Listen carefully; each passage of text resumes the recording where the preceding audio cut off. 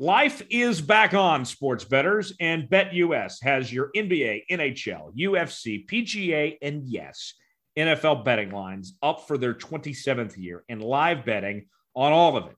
Log in to betus.com or call 800-729-3887. That's 800-729-BET-US. BetUS for 125% bonuses with promo code Jones22. Customer service pros are ready to get your phone and social and online sports betting kickoff started now. Play with the proven mainstay in the industry, BetUS. You bet, you win, you get paid. BetUS.com. You can also use the promo code Jones22 with crypto for a 200% bonus. That's BetUS.com.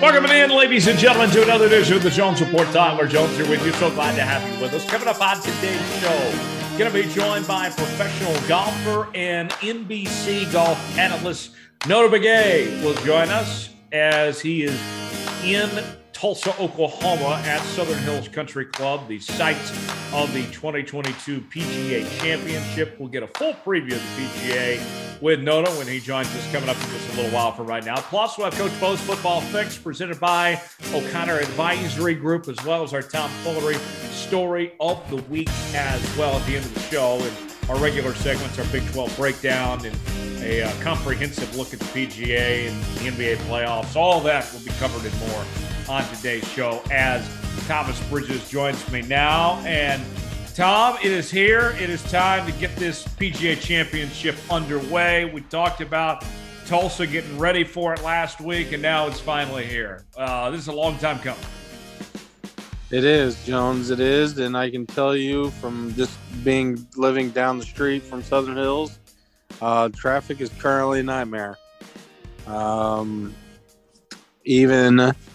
I live down the way on 71st in Sheridan, so a couple, I guess, city blocks away, but I work at the Cityplex Towers as well, and so I have a big view of just Lewis and of Harvard, and I can tell you that right now is a crazy traffic nightmare. A lot of people parking at the Cityplex Towers and at the Mabee Center and shuttling over. And through the first 2 days, at the time that we're recording this, there has not been a shortage of people by any means. Man, you talk about old man get off my lawn. Like when the first thing you mention is traffic and parking, then that tells me like everything I need to know. Right. I mean, I'm telling you, it's from the $18 beers, and I'm enjoying it because there's people here in Tulsa and it's good for Tulsa. But at the same time, when it directly affects me, now don't get me wrong, I'll be there on Friday and Saturday. But when it directly affects me trying to get to my job, that's if I don't work from home, which I didn't today. It is just it's a pain in the ass. Can you imagine too on Thursday when that pairing of Tiger, Rory, and Jordan Spieth tee off at 8:15 in the morning on Thursday, and people are trying to get to work and everything? I think I'm going to need to be at the course at like 5:30 or 6 in the morning. I mean, it is going to be nuts. Oh, it's going to be ridiculous. Hopefully I will be working from home that day. And not trying to make it to the Cityplex Towers. They've done a good job so far. I'll tell you that, on enforcing people not parking in the actual employee parking. So that's good. Tow trucks are out is what you're saying. I think so. I think maybe people are smart enough to not do that. I've never been towed before. No, neither have I, and it's definitely not something I want to happen, and I don't think anybody else wants it to happen. I'll tell you, the Tulsa State Fair is usually pretty tough on the towing when that comes to town, so I'm sure there's no shortage of it. The now, thing I've but always wondered with tow trucks, though, is, Tom, like, I see places they put up signs that say, we will tow, we enforce towing. And I've always wondered, okay, well, who am I supposed to call then? I don't see anything about a phone number or the agency that's towing. Am I supposed to call up every single tow truck place and figure out which one's got my car? What do I do if I got a tow truck? yeah, I always thought that too. And I'm like, well, what do you do? If you don't know which towing company is towing, do you just start calling them all? And you better know your license plate, I would guess. Yeah, I mean, you could tell them what car, but if you have a pretty common car, then you know, Yeah, it's I a don't know. great point. There's no worse time to ruin your day than when your car gets towed, because then not only do you not have your car, you also have to pay like $200 to get it back, Yeah, it's not cheap. right? And then you have to get an Uber to the tow place. Hope the tow place hasn't closed for the night. It would be very unfortunate. I've never ran out of gas, like on the highway or anything, and I've never been towed, and I don't plan to, honestly. I hope that never happens to me. I've never been to jail. I've never been towed. Never run out of gas, knock on wood. If I had to pick, though, between those three, running out of gas, getting towed, or going to jail, I would definitely pick running out of gas first. If I had to pick the most likely one for you, I think I might pick jail. I don't know. Maybe a couple of years ago. Now I think if I had to pick one for me, honestly, it would probably be getting towed. You mentioned the $18 beer, by the way, at the PGA. I mean, folks, don't be paying $18 for Michelob Ultra. I like Michelob Ultra. I do. That is my light beer of choice when it comes to, draft beer, domestic beer, those likes. But don't pay $18 for that. I mean, there are ways around this system, folks. I mean, bringing your own, sneaking in a flask. I mean, I get it that desperate times call for desperate measures sometimes, but there's better options than paying $18 for a Michelob, right, Tom? Yeah, there's no way. And I think a cocktail there is cheaper than a Michelob. I get it, it's a bigger can, but if I have to go sober to the PGA, then you know what? I will do that. I am not going to pay $18 for a Michelob, not paying 20 for a double cocktail or a signature cocktail. It's not happening. No. I'll just listen, I've been to a lot of early OSU games where the tailgating time would essentially be at 9 a.m. and I've been drunk in Stillwater at literally 8:30 in the morning. So, I've been prepped for this before. This is nothing new to me, and if it calls for me, if I want to drink and maybe ride in a buzz at the PGA Championship, then you know what, I will just go ahead and get drunk at 8 o'clock in the morning. Right. Yeah. I mean, do it that way. That's probably your best option is to pregame ahead of time. And how many people you think are going to be pre-gaming, Tom, in the ORU parking lot? That's going to happen, right? Oh, I'm sure it already has happened, even in the practice rounds. And you know what? If people have a problem with it, or it's not necessarily an alcoholic thing to do.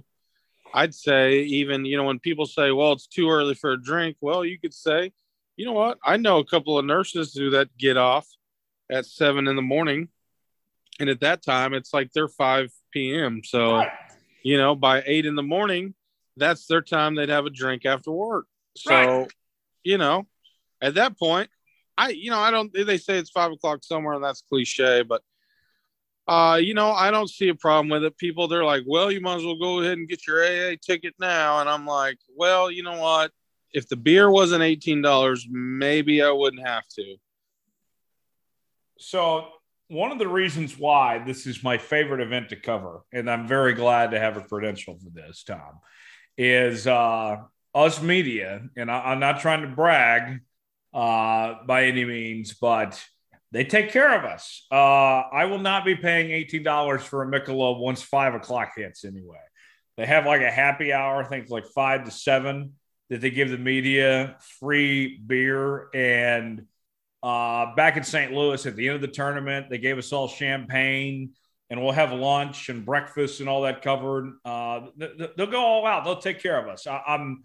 That's one of the draws for me of being back this weekend, not only coming home and being in Southern Hills and such, but knowing that I'm going to get treated way better than I would in almost any sporting event. Comparably speaking, if I go cover an Oklahoma State basketball game, they're going to hand me popcorn and a Dr. Pepper and say, "You want a meal? You should have ate before you came." So I will gladly take the nice luxuries that the PGA is providing. Right, I'm sure you will. I do have the all-inclusive for Friday and Saturday, which what does all-inclusive mean? Not alcohol. So it's not really all-inclusive then. Well, no, but it is all food and drink other than beers and liquor. And at the time we're recording this on a Tuesday night, I could be going in the morning. I could be going in the morning and doing the Wednesday practice round and literally have all-inclusive alcohol, beer, food, what have you. I could have all that tomorrow, but unfortunately I cannot get off work for it. I didn't even ask off, but I sometimes you don't ask when you already know the answer. It's kind of one of those things. You're just hoping you have Wi-Fi, basically. Well, I'm not going to go in the morning. And also the ticket that I was invited to, someone, I guess, carries you like around wherever you want to go on a golf cart all day. Ooh. Right. So it would be super nice, but unfortunately I cannot make that. And, so I'm sure my friend will have a good time. And I will be stuck in the office, but they are the ones that provided me the tickets to, just go to the tournament at all. So, I'm just happy to be there at this point. I think that's how we all feel. We're just happy to be there. This event wasn't even supposed to happen this year. We were supposed to see the PGA Championship in Tulsa in, 2030 possibly, or 2025, something like that. I mean, yeah, 2025 sounds right. Yeah, and they bumped it up a couple of years, and they've done a phenomenal job. We're going to have a much more in-depth preview on this when Notah joins us coming up later on. But I got to say, too, Tom, we mentioned the $18 beer thing. Justin Thomas, JT. I've always liked Justin Thomas. Good guy. The one, I guess, run-in I had with him, when he was on the cover of the 2K golf game, I said, "Hey, nothing against Justin Thomas. I like Justin Thomas, but that's like not an appeal at all, convincing me to buy the video game by putting on Justin Thomas on the video game. We want Tiger. We want Tiger Woods PGA, damn it."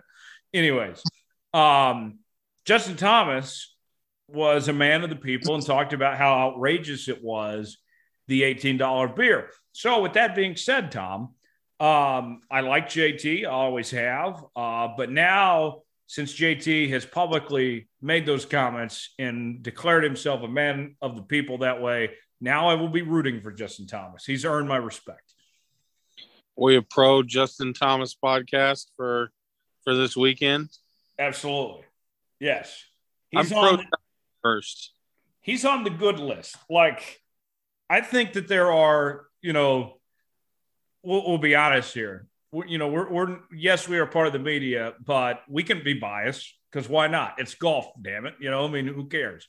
Our bias list this week, we'll go totally anti-establishment and give you the list of names that we're going to be biased and rooting for. Tiger, obviously, because Tiger. Ricky, Victor, Matthew Wolff, anybody that's played golf at Oklahoma State. We want you to do well, of course. Those names. Gary Woodland, Kansas guy, add him to the list as well. And then Justin Thomas, man of the people, of course. Dustin Johnson, I like his wife, Paulina, so we'll put DJ up there. Any names we're missing that are on our good guy list that we're rooting for, Tom? I can't really think of any off the top. It would be Phil Mickelson had he decided to show up. Phil, I don't care about this Saudi Arabia tour. Just play golf. Right. That's what I was thinking. But, I would be him. I don't really think of another one that I can think off the top. I will be rooting for Brooks. 4 years ago when Brooks won the PGA Championship and we were out there at Belle Reve, I was disappointed because Brooks at that point in time was a different guy than he is now. Brooks did not have much personality. He didn't like to talk to the media and such. He was kind of shy. Now we've seen Brooks completely come out of his shell, and he's very entertaining. He's had this nice back and forth with Bryson DeChambeau, and Bryson DeChambeau is playing, and he's turned into the villain of the sport and such. Look, Tiger's still the face of golf, but I love this Brooks Koepka and Bryson DeChambeau rivalry we got going, and I'm definitely Team Brooks if you make me choose here, Tom. I always talk trash on Brooks too. I don't care about Bryson DeChambeau, so I'd probably have to be Team Brooks too. But for what it's worth, I hope neither of them win it. Okay, so since Tom doesn't sign off, Brooks doesn't officially make our bias list. Trying to think who else I would. There's one more I'm forgetting. It probably would be who is it? Colin. Colin Morikawa. Yeah, probably him. I like Colin. Yeah, that would be my other pick. I enjoy watching him play. There's only a couple of guys that are just unlikable. Bryson DeChambeau's made some enemies. Bubba Watson's made some enemies. Patrick Reed. But that's really all I can think of. I mean, for the most part, not only is the field of golf the most talented it's ever been, but it's the most likable too. And, Phil, he's going to make some enemies with this whole Saudi thing. But if Phil were playing this weekend, I'd be rooting for Phil. I'd want to see him do well. I have not lost any faith in Phil Mickelson over this whole Saudi Arabia deal. Like, I'm going to be, whenever he comes back, I'm going to be rooting for Phil again. He has not lost my trust. Tiger Woods, they did everything they could to try to cancel Tiger Woods. We talk about cancel culture nowadays, and Tiger, it felt like he was canceled like 5 times, and he still comes back. I mean, Tiger can't be canceled. Right. No, I mean, he's, it's just what it is. It's like trying to cancel Michael Jordan in basketball over something. Just not, as much as, it'd have to be something horrific, honestly. Right. Yeah. It would have to be like killed 10 people or something. You're not going to get away with canceling old Tiger Woods. So before we move on, talk NBA, Tom, let's make some picks for this PGA Championship. Let's each give 2 names. I'm going to ride with Dustin Johnson with Paulina right by his side, and Dustin Johnson's going to be my pick. Dustin won a major last year. He's as good as any golfer out there. I know a lot of people like Scottie Scheffler coming off the Masters win, the way that he's been playing, and he says Southern Hills is his favorite course in the world. I get the popular pick in Scottie Scheffler, but I'm going to go with Dustin Johnson, and then my number 2 pick is going to be Mr. Consistency, Jon Rahm. Jon Rahm is so solid everywhere he goes. He's always contending. If I had to place any bet this weekend, it would be on a top 10 finish for Jon Rahm, and I think I'd be pretty rich by the end of the weekend too. So that's my top 2 is DJ and Jon Rahm. Tom, give me your top 2. I will take Colin Morikawa, and I'll take Scottie Scheffler. Okay. 2 young guys and 2 recent major champions. Oh, and for what it's worth, I will let's do one more. Okay. I'll give you classic, no ifs, ands, or buts. Um, and maybe, you know, this is going to be my wild card, but I'm going to say it. I'm going to say Tiger Woods. Ooh. Tiger Woods. He's 50 to 1 odds right now. Tiger says he can win this weekend. I think he can. I don't think Tiger would be competing if he didn't feel he could do well. He's shocked me in the Masters, and we're a month and a week from that Masters, and he played well. It's one of those things. Like, I think we're in for a treat. I think there's a potential that we're in for a treat, Jones. Give me Jordan Spieth as my third pick. Spieth's played a lot better as of late. He played really good last week at the Byron Nelson. I like Spieth. I think Spieth's going to be up there. So those are our 3 picks for this week. It's going to be so much fun. I'm so glad to have this event in Tulsa. And before we move on, talk NBA, I'll make this one note. For Thomas and I, both of us, Tulsa is home. It is a special place that we are both proud to be from. And, you know, Tulsa people are as nice and as good as they come. And our city is a unique place with, so many great people and things to do and eat and such. And you're not going to be bored, I think, this weekend. If you're making the trip out here to Tulsa, you will enjoy yourself and have a great time. And I'm so proud of our city and what this means and such. This is a big deal. And so all eyes are on Tulsa this weekend. I don't think you're going to be disappointed. And Tulsa is going to be now the record holder for most PGA championships ever held. The city of Tulsa at Southern Hills. How about that? 5th PGA championship ever there at Southern Hills. So we'll move on. Let's talk NBA. So, Tom, on a Tuesday night, the Heat pick up a 118-107 win over the Celtics. Jimmy Butler goes off for 41 points. He was just phenomenal in that game, and the Heat led that one for, I believe, start to finish. They looked really good in that game there. And you know, when you looked at this Heat team, Tom, you know, they played so well as a unit, and it was a different guy every night type of ordeal.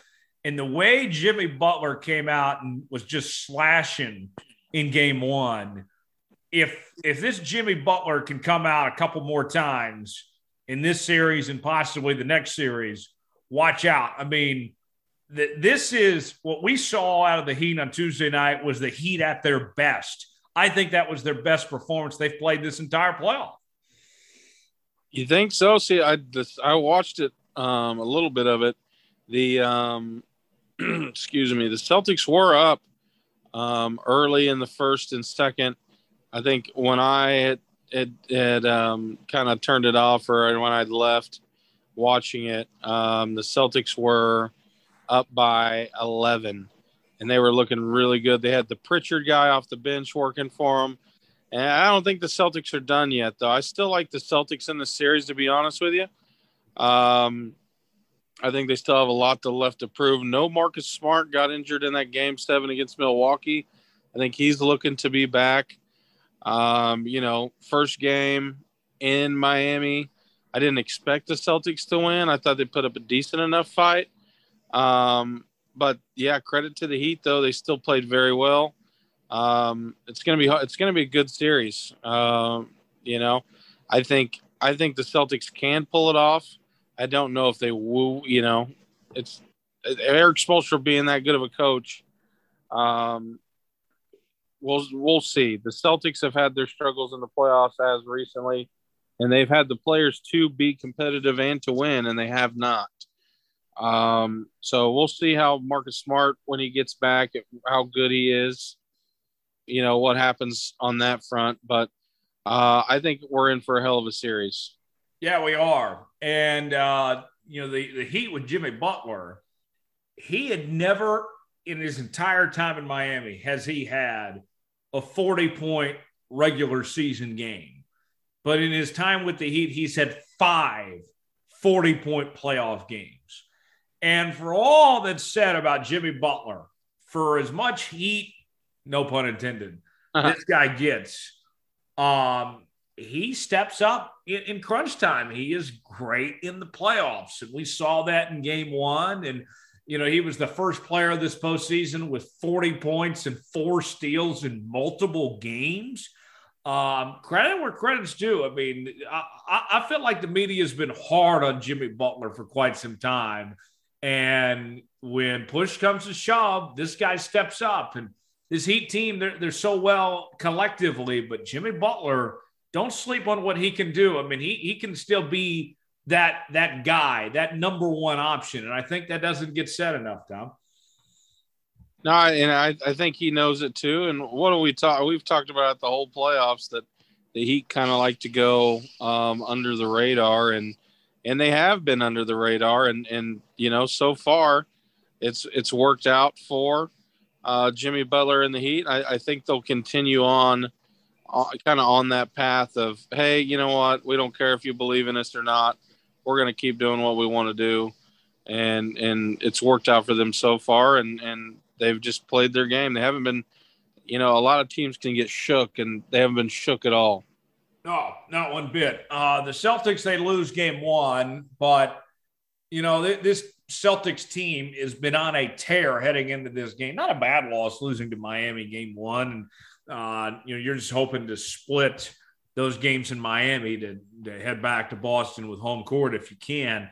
But for me, with Boston, Tom, it's all about Jason Tatum, what he has done to elevate his game this season. Jason Tatum was great early in his career. Those first couple years, people said, okay, wow, the Celtics got a really good player here.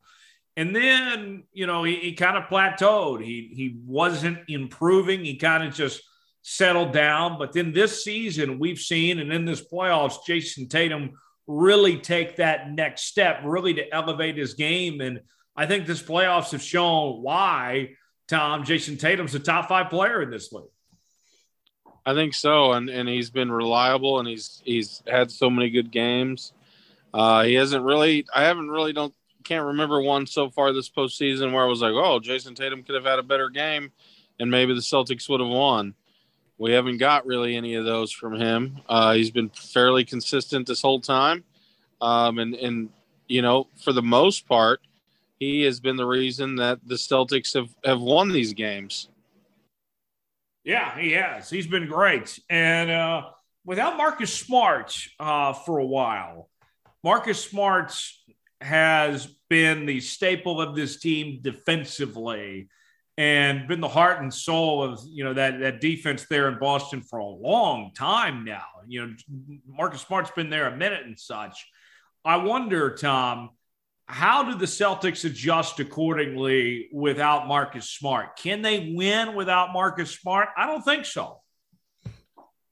Can they win the series without him? No, I think that's what I'm saying. Yeah. They're going to have to figure out ways to get him back to have a chance in the series. And I think it has to be, I don't think they can go down 2-0. I mean, they could.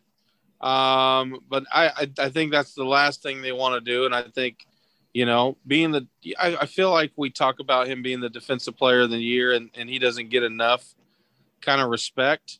Or we call him kind of like a poor man's defensive player of the year, just because he hasn't, been a standout like some of the other defensive players of the year in the past, like a Kawhi or, I guess, Rudy Gobert has had his dues. Because he's not an all-star player, right? Right. And so, when we think of a defensive player of the year, we're looking for some more like star talent, I'd say. But no knock on Marcus. Obviously, I'm a huge fan and root for him because of Oklahoma State. And, I said it at the beginning, I thought the Celtics would make the finals. I still think they will. If Marcus Smart doesn't play this whole series, though, and pulls a Ben Simmons or something like that and doesn't play, I think you're looking at the Heat going back to the NBA Finals. Yeah, I think so. And, it should be fun to see how it all plays out in that series as we transition to the Warriors and their series as they are set to take on the Dallas Mavericks. Let me ask you this as a bridge between the two series, Tom. More surprising, the Suns or the Bucks, the two teams that were in the finals last year, each of them don't make the conference finals. Which was a bigger shock, that the team that did not make the conference finals between those two? I think it's the Suns, honestly. We talked about so much about Chris Paul, how well he was playing, and then he's playing like crap. I said it last week. I figured he would bounce back and did, and actually played terrible. I think maybe that game 7 for him and the Phoenix Suns was, and this is not hyperbole, that was the worst game 7 performance I have ever seen, ever, especially from a team that was the number 1 seed in the defending champ. Yeah, it was by far the worst that I've seen in a while, that I can recall. I think it's even more shocking when you realize that, hey, Monty Williams was the coach of the year. They seemed like they had it in place. Devin Booker, the Pelicans gave him a hell of a series, and then Devin Booker comes back and they pull that one off. And so I think it's even more shocking that that game 7 ended up like that. And just watching that, you could tell, and we kind of knew some rumors about DeAndre Ayton and how he, was unhappy supposedly, or is unhappy. And might not. From what I understand, he wants the max, and it's kind of been said that he's not going to get it. And so I could see Ayton leaving. That whole game, Jones, just felt like the Suns' window was shut, and partially due to the ass kicking they took, but partially because they just flat out lost that game. And I think just the way the cookie crumbles in free agency and just player movement, I think their window's gone. I think so too. I don't even blame Monty Williams. It's not his fault that his players didn't step up. It doesn't matter what type of game plan you have if your players don't show up to play. So just a very disappointing performance, to say the least, from the Phoenix Suns. They are much more disappointing than I think the Bucks. The Bucks ran into a buzzsaw in the Celtics, which I think the Celtics are a better team than the Magic. Than the Mavs. Speaking of which, the Mavs taking on the Warriors. Luka was incredible this past series. He's back. He's fully healthy. He's playing good. The Warriors now are the veteran team of the 4 remaining. They are not the young kids anymore. These are the adults in the room. And the Warriors, their 3-point shooting, this team is just going to be way too much for the Mavs, I think. The Mavs have overachieved to get to this point. Luka's been great, but he doesn't have much help around him. Think about this. Here's the way I would put this into perspective, Tom, comparing these two teams. If you're going to buy a jersey of a Golden State Warriors player, you have at least 3 options, right? And Clay, Steph, Draymond. The Mavs, you got 1. You got Luka. You're not buying a Jalen Brunson jersey. I'm sorry. That's not happening. The Warriors are just way more talented than this Mavs team is, and I think they'll get it done in about 5 or 6 games. Yeah, they very well could. I'm not going to count out Luka, though. I'm not going to count out that they'll give him a series. I think they will. I'm going to say Warriors in 6. I think that after that the Mavs had against the Suns, I think that's going to give them some life, and I don't think they're going to back down. I honestly think, I'm very shocked by this, that Jason Kidd kind of has this team fighting, and I think a lot of it has to do with just the swagger that Luka has brought to the team. Spencer Dinwiddie has played phenomenal, way better than he ever did for the Nets, and I think a lot of we talked about early on the Jalen Brunson's. It's been a player that has stepped up for the Mavs. If it's not Luka, then there's always another one. They have some other bigs. They have like Dwight Powell that's played pretty solid. I just think all around the Mavs have kind of somewhat figured it out. I do think their luck runs out eventually, but I do think they're going to give the Warriors all they can handle. I think Jason Kidd weirdly has this team fighting and the Jones. The weirdest part about it is I would have expected some fight like this out of a Rick Carlisle team. Right. Jason Kidd's doing a good job. He is. Last thing on the playoffs, and then we'll move on, talk draft lottery real quick. On the playoff front, I hate to say it, but of the 4 teams remaining, I think Golden State's the best one. I think Golden State's the favorites to win it all at this point. I think that they'll likely win this championship. As much as it pains me to say, of these 4, they're the best ones left. Tom, who's the best team left? I think it's the Warriors, but I'm going to stick with my original pick. If Marcus Smart comes back next game, or even in game 3, I'm going to still ride with the Celtics. I do agree that Golden State's the best team, just sheer talent-wise. But I'll tell you what, I will stick with the Celtics.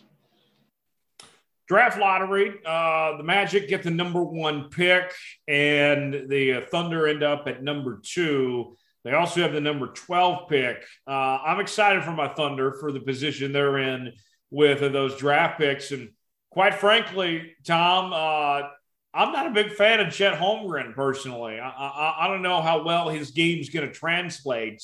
I would have told you this before the Thunder locked up the number 2 pick. If number 1's going to take Chet Holmgren, fine. I like Pablo Banchero. Pablo Banchero is my favorite player in this draft. I would take him number 1. So if you're the Thunder and Chet's going to go number 1 to Orlando, fine. You're still going to get the best player in this draft at number 2. That's okay. I think the Thunder at the end of the day, as long as Chet goes 1 like we anticipate, they're going to be just fine with Banchero at number 2. I think they're the winners of this, the real winners of this lottery here. Could be. I'm not a fan of Holmgren either. I think he's too small. You know, I've been wrong before. I've been wrong multiple times, but to me, I just don't see. I don't see. He doesn't look like an NBA player. Look at his face, even. Right. No, he looks like who's the other slender man that plays on the Thunder? Oh yes. I can't think of his name. The other tall, skinny guy. Oh yes, Josh Giddey. No, not Giddey. It's I can't think of his name. I remember the first time I saw him. He's a lanky, kind of a taller. Oh, Poku. Yes. Yeah, that's who Holmgren reminds me of. Just his build. Yes. That's not to say he could put on muscle, and it's not to say that he's not a good player, but I think, to be honest with you, I would take Jabari or Banchero over Holmgren. I guess we might be wrong. We might listen to this 5 years from now and old take exposed, but I don't think we will. No, and the Magic, Tom, like it feels like they're the Detroit Lions of the NBA. They're always in this spot and always making the wrong pick. Chet Holmgren, for me, feels like a pick the Magic would make and regret it later. Right, and it is fair to say that they might not take Holmgren. Hell, they might take Banchero. We'll see. There's still a month left to go. A lot of things could change. But you're right. I mean, the Thunder will have kind of their pick, and I think if you're the Thunder, you hope that Orlando does pick Banchero. What it reminds me of, the last time this franchise had the number 2 pick, the Blazers took Greg Oden and the Seattle Supersonics took Kevin Durant. So how'd that work out? Now the Thunder find themselves back with that number 2 pick. Something interesting for sure. Coming up next, we are going to be joined by Notah Begay. We'll talk more about the PGA Championship with him and also see what Notah's up to. Great conversation coming up on the other side. Plus, we'll have Coach Bo's Football Fix, our Big 12 breakdown, as well as our tomfoolery story of the week. More to come. Stay with us here on the Jones Report. Joining us now on the Jones Report this week is one of my favorite guys in all of golf, and he's making his debut on the show, and we're so glad to have him here. It is Notah Begay. You can see him covering golf for NBC and the Golf Channel, and also still playing from time to time. He was on the PGA Tour, of course, and he joins us right now from Southern Hills in Tulsa. Notah, appreciate the time. Thanks for joining us, man. How's the scene there in Tulsa? Well, great to be on the show. Thanks for having me. The scene in Tulsa is awesome. What a classic golf course. One of the older designs, had some renovations done over the last few years to sort of just kind of upgrade to what we would call modern standards to be able to accommodate the caliber of play that the PGA Tour players put out week in, week out. So it's going to be a great week. It's going to be tough. The course is quite a test. Yeah, and Notah, I got to ask you before we dive too much into what's going on there at Southern Hills and with the PGA and such. What have you been up to, man? Tell me about what's going on in your world these days with the TV side and still golfing, I imagine, a lot as well.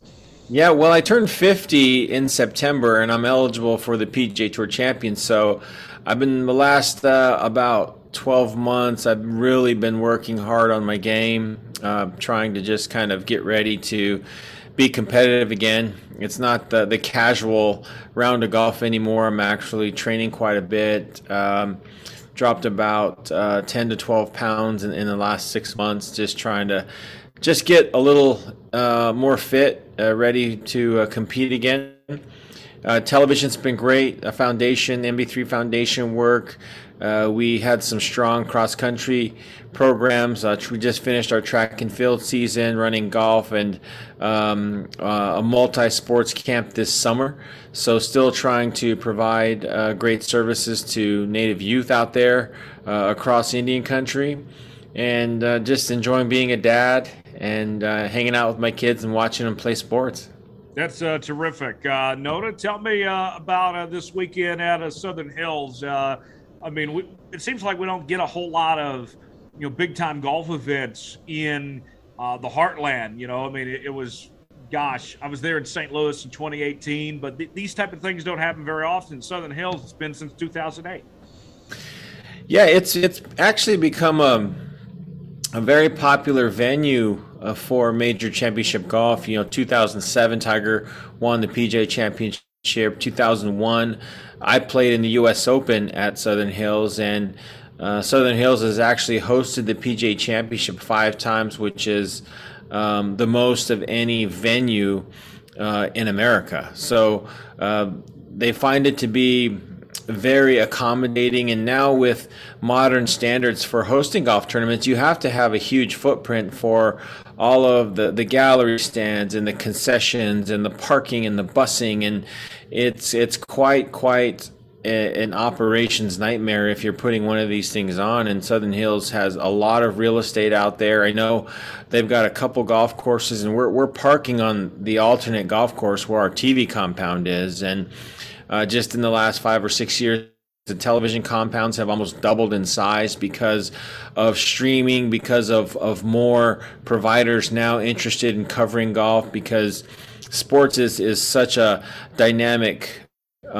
category to cover, because a lot of people don't want to watch sports recorded. They want to watch it live. So any sort of live broadcast of any major sport is a very valuable quantity in the streaming universe.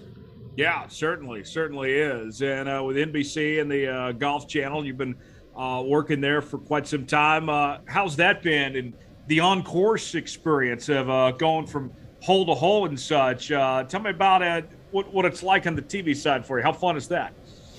Well, broadcast television, I mean, the highest you can really go is having a network job. And I have, there's only 6 jobs with what I do. I'm basically classified as a walking reporter. So I'm actually out and on the golf course covering the groups, gotten to see some historical events in throughout history, some of Tiger's big wins, Jordan Spieth's big wins, and you're right there, 10 feet away from these players when they're sort of going through these events, and it's just a great experience. If you're not playing, it's kind of the second best place to be.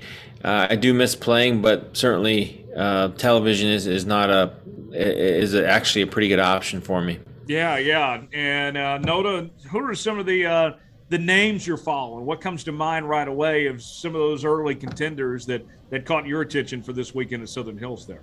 Well, I think you got to look at three key players in terms of that top tier. You got to look at John Rahm, who, there's a percentage of greens called greens in regulation statistic. It's the number of greens that you hit per round, and he's number one on the PGA Tour in that statistic, and I think that's going to be a really key thing for him. Jordan Spieth has been playing great. Has a win and a second place in his last few starts. And then Scottie Scheffler, the number one ranked player in the world, went through a 6-week period where he won 4 tournaments and ascended to number one in the world and won the Masters. And so he is, I think, someone that you got to look at. And sort of in that middle tier of players, I would put guys like Tiger. I had a great conversation with Tiger when he was working on his putting this afternoon, and I try and get out there and catch up when I can. And we go back almost 40 years now as friends, and so get a good chance to sort of just see how he's feeling.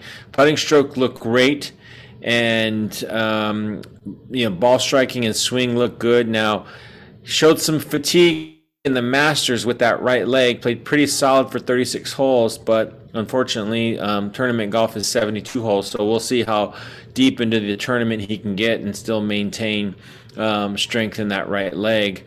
But that's kind of who I'm really taking a close look at as we head into the start of this PGA Championship. Let's start with Tiger, since you brought him up there. Tiger, he said earlier that he thinks he can win this weekend, and just the progress that he's made. I know that he won't tell you that he's going for any moral victories of some sorts, but just the fact that he's even out here is such a huge accomplishment. I love Tiger, Notah. I'm just happy to see him out there again. Yeah, you're in a very popular category where people are just happy to see the guy out on the golf course hitting golf shots, but him being out here isn't an accomplishment for him. He's out here to win. He's out here to compete. And I know some people out there might think that's crazy, but what I saw this week so far, I mean, he's moving better, stability in that right leg. It looks a little bit improved. He told me today that he's feeling better. So just a lot of real positives, considering that when I saw him at the PNC Championship and we had a chance to visit, it was the first time I had seen him since COVID, but also since the accident. And he was struggling. He was struggling to walk, 30, 40 yards. And to go from that point to where we're at today is quite remarkable. And I do think he does have a chance to win this week. Yeah, I think so too. I would love to see Tiger compete at a high level and do so well there. What about Ricky Fowler? I know that he hasn't played great, but this, of course, he's familiar with, an Oklahoma State grad and such, and I imagine he'll have kind of a home field presence of sorts. He and a lot of those Oklahoma State golfers coming to Southern Hills. Yeah, there's 3 that come to mind. There's Ricky Fowler, there's Victor Hovland, and Taylor Gooch. I think they're going to be very popular this week. I think you're going to see a lot of that OSU orange and black out on the golf course, and for good reason. I mean, we're right near Stillwater, and a lot of OSU supporters in the area, and I think it's just going to create a great energy. I would love to see Ricky contend and play well. He finished 8th in this event last year, which is his best finish in quite some time, and it's really the only reason he is eligible to play this week, because he's fallen outside the top 100 in the world. But I think that with his attitude and his skill level, he's just got to get through this adversity that he's dealing with and find some solid ground and start shooting some consistent scores. And I think that once that happens, you'll start to see him turn the corner. Yeah, I hope so. It would be great to see. And Ricky, of course, he's native as well and such, and has been a guy that's made such a big impact on his community off the course, it seems as well, Notah. Yeah, he's a quarter Navajo Nation, so that's where I'm registered there at Navajo as well, and we had a good time. We worked on the Netflix series Basketball or Nothing together. We were both executive producers in that series, which focused on Chinle High School, the Wildcats out there, and just followed them for a season and just kind of chronicled different aspects of the community and the team and their attempt to win a state championship there in Arizona. And really cares deeply about Indian country. Ricky does, wants to know more, wants to learn more. His grandma, who is the Navajo in the family, speaks fluent Navajo and has really done as much as she can to kind of continue to teach him his traditions and his ancestral roots, which I think is great. Yeah, certainly so. That's great to see and carry on that legacy on that front there. We've gotten this far without talking about the guy that's not there, Phil Mickelson. What do you make of that situation with Phil not being involved, the defending champ not participating? It's unfortunate. I think Phil has always been great for golf, and I think he just made some pretty big mistakes in terms of how he's approached his relationship with this Saudi Arabian golf tour venture, and I don't think he should be crucified for it. I think that golf is better with Phil Mickelson in it, and he's just not comfortable sort of with coming back at this point. Phil has always been revered and loved by the public, and I think it's hard for athletes when you lose a part of that, and a big portion of his fan base is kind of questioning his decision making as of late. And sometimes it's tough for athletes to sort of feel comfortable in that athletic space when the fans that were supporting them unconditionally are now not lending that same support. Yeah, I love Phil Mickelson. I wish he was out there. And now this is two majors that he's missed in a row. Do you think we'll see Phil Mickelson at all this year, Notah?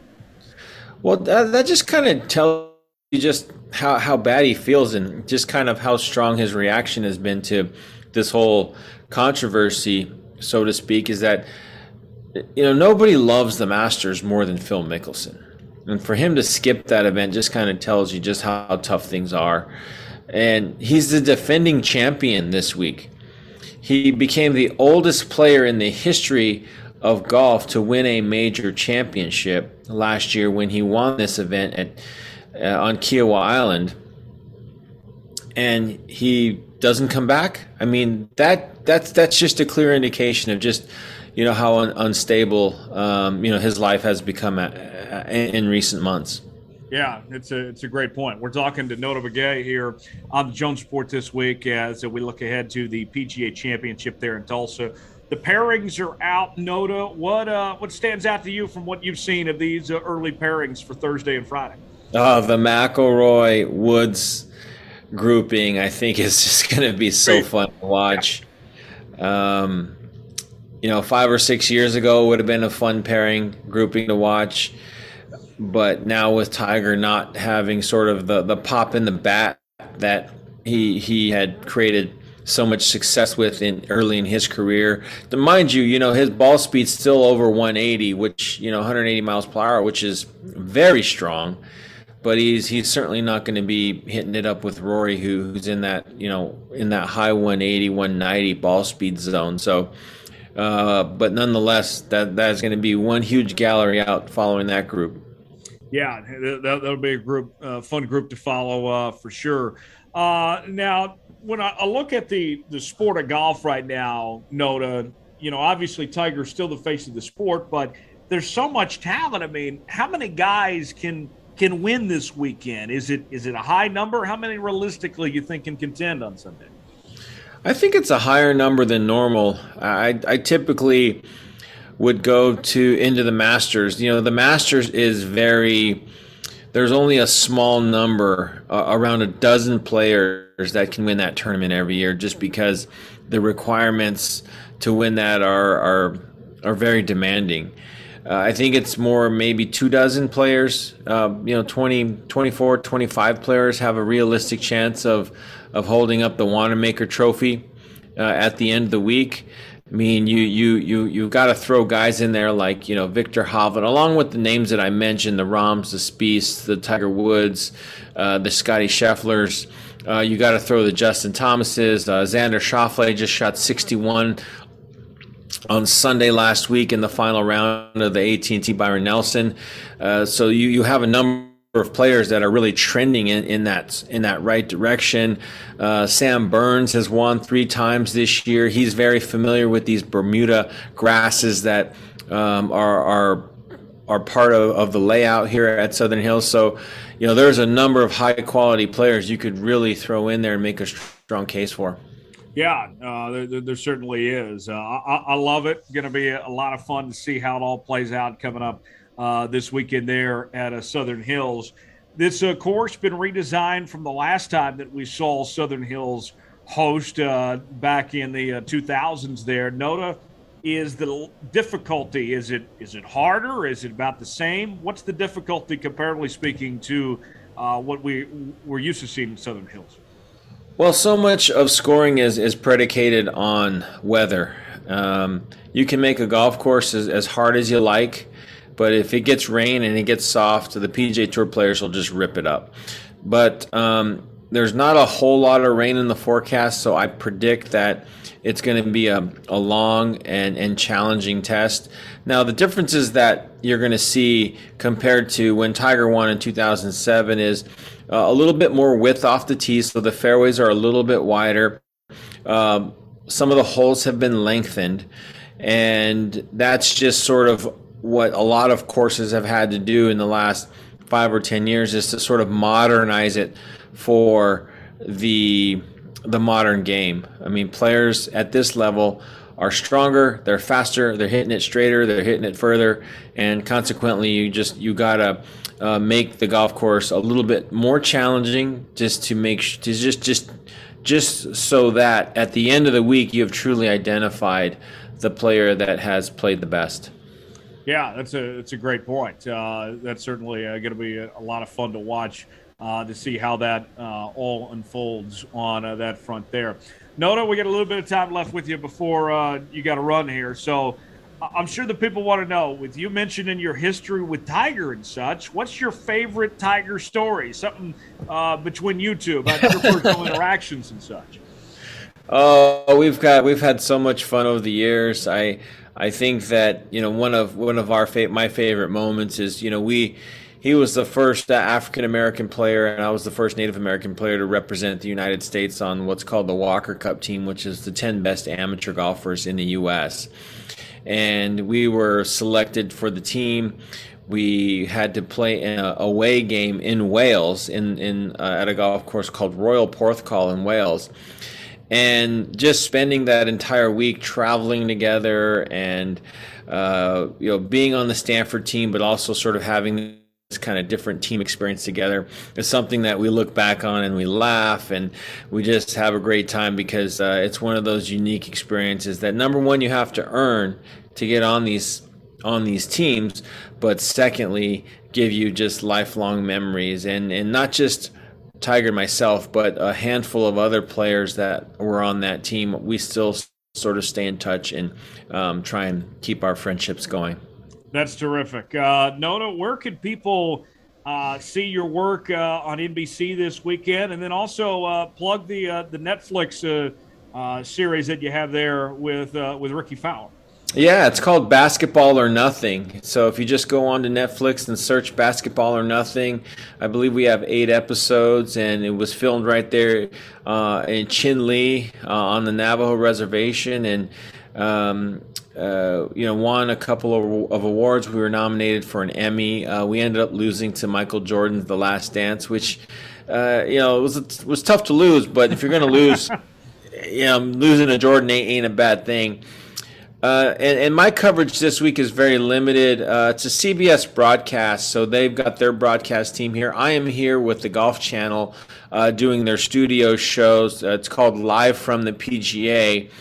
And I'll be on tomorrow from 9 to noon Eastern time, just talking about the news, talking about players, and just kind of getting people up to speed on what they're going to see over the Thursday, Friday, Saturday, Sunday rounds. And you guys will have coverage of the next two majors, I believe, right? That's right. Yeah, you'll see me and you'll hear me on air at the U.S. Open at the Country Club in Massachusetts, and then we'll head straight over a few weeks later to the Open Championship at the home of golf, St. Andrews, which is one of the most historical and spectacular places if you're a golf geek like me. Man, I'm jealous. Sounds like you're going to have a great next couple months ahead. Notah, we appreciate the time so much. Thanks for joining us, and make sure to follow this guy, all his great work, the Netflix documentary with Ricky Fowler there, as well as the Golf Channel coverage, and with NBC as well. He's all over the place. Notah, looking forward to seeing you this weekend in Tulsa. Enjoy it. We'll talk again soon. Thanks for having me. Time for Coach Bo's Football Fix, presented by O'Connor Advisory Group. You can find O'Connor Advisory Group online, oagks.com, o'connoradvisorygroup.com. You can also reach out to Bo by phone at 785-856-0720. That's 856-0720 to schedule an appointment today.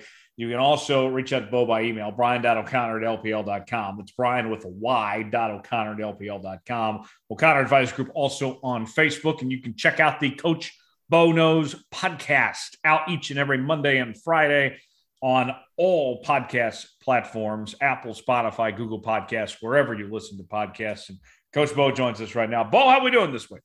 Doing all right. How are you today? I am always good, Bo, and especially good to see your face. We're going to hear it from you in just a bit as well for the second edition of draft season, as we'll be drafting our favorite fast food menu items. But let's get to the business of the day first. What's going on at OAG, Bo? Hey, we are, come off. Tax time is finished up, so most of those folks who had some stuff to do is done. Right now, we're working with people who are changing jobs, people who have maybe changed jobs in the last year. You got an old 401k. You're thinking about dipping into it. You're thinking about, what should I do? Let us help you with that. Let us talk to you about some of the ramifications of that. We just had someone, actually, we saved them $150,000 in taxes by them making a decision they made where they were able to take some money from their account and use their account in a way they didn't realize they could. Saved him $150,000 last week. So we'd love to chat with you about that. We want to be your partner. Whenever you've got questions or concerns, anything financial, hit us up. You can go to oagks.com.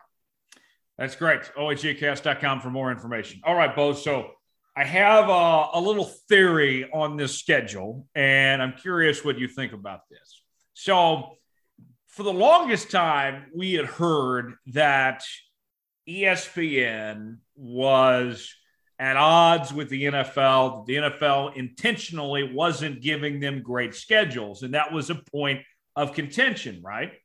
And then this year, the Monday Night Football booth gets announced, a month or so ago, that it's going to be Joe Buck and Troy Aikman. They're going to revitalize Monday Night Football. Now, what do you know? Coincidentally, this is the best Monday Night Football schedule in years. Yeah. Amazon, which we heard their games aren't going to be as good this year because Fox was moving over some of their Sunday games to Thursday night to be in prime time. They get Al Michaels and Kirk Herbstreit. They got a pretty actually good game lineup and such. Sunday Night Football, the AFC and the NFC packages on CBS and Fox, those are always going to be good.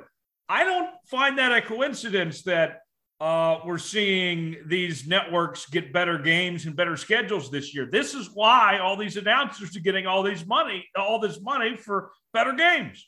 Well, you have these two companies, especially what Amazon just did and what ESPN just did and with their rights. ESPN pays a humongous rights fee because it's not just the rights to Monday Night Football. It's all the stuff they do throughout the week at ESPN. The highlights.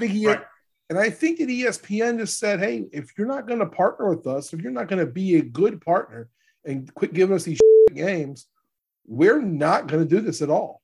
And I think that there was no, second company going to give them that money for Monday Night Football. I think that the NFL had to send the olive branch of giving them better games.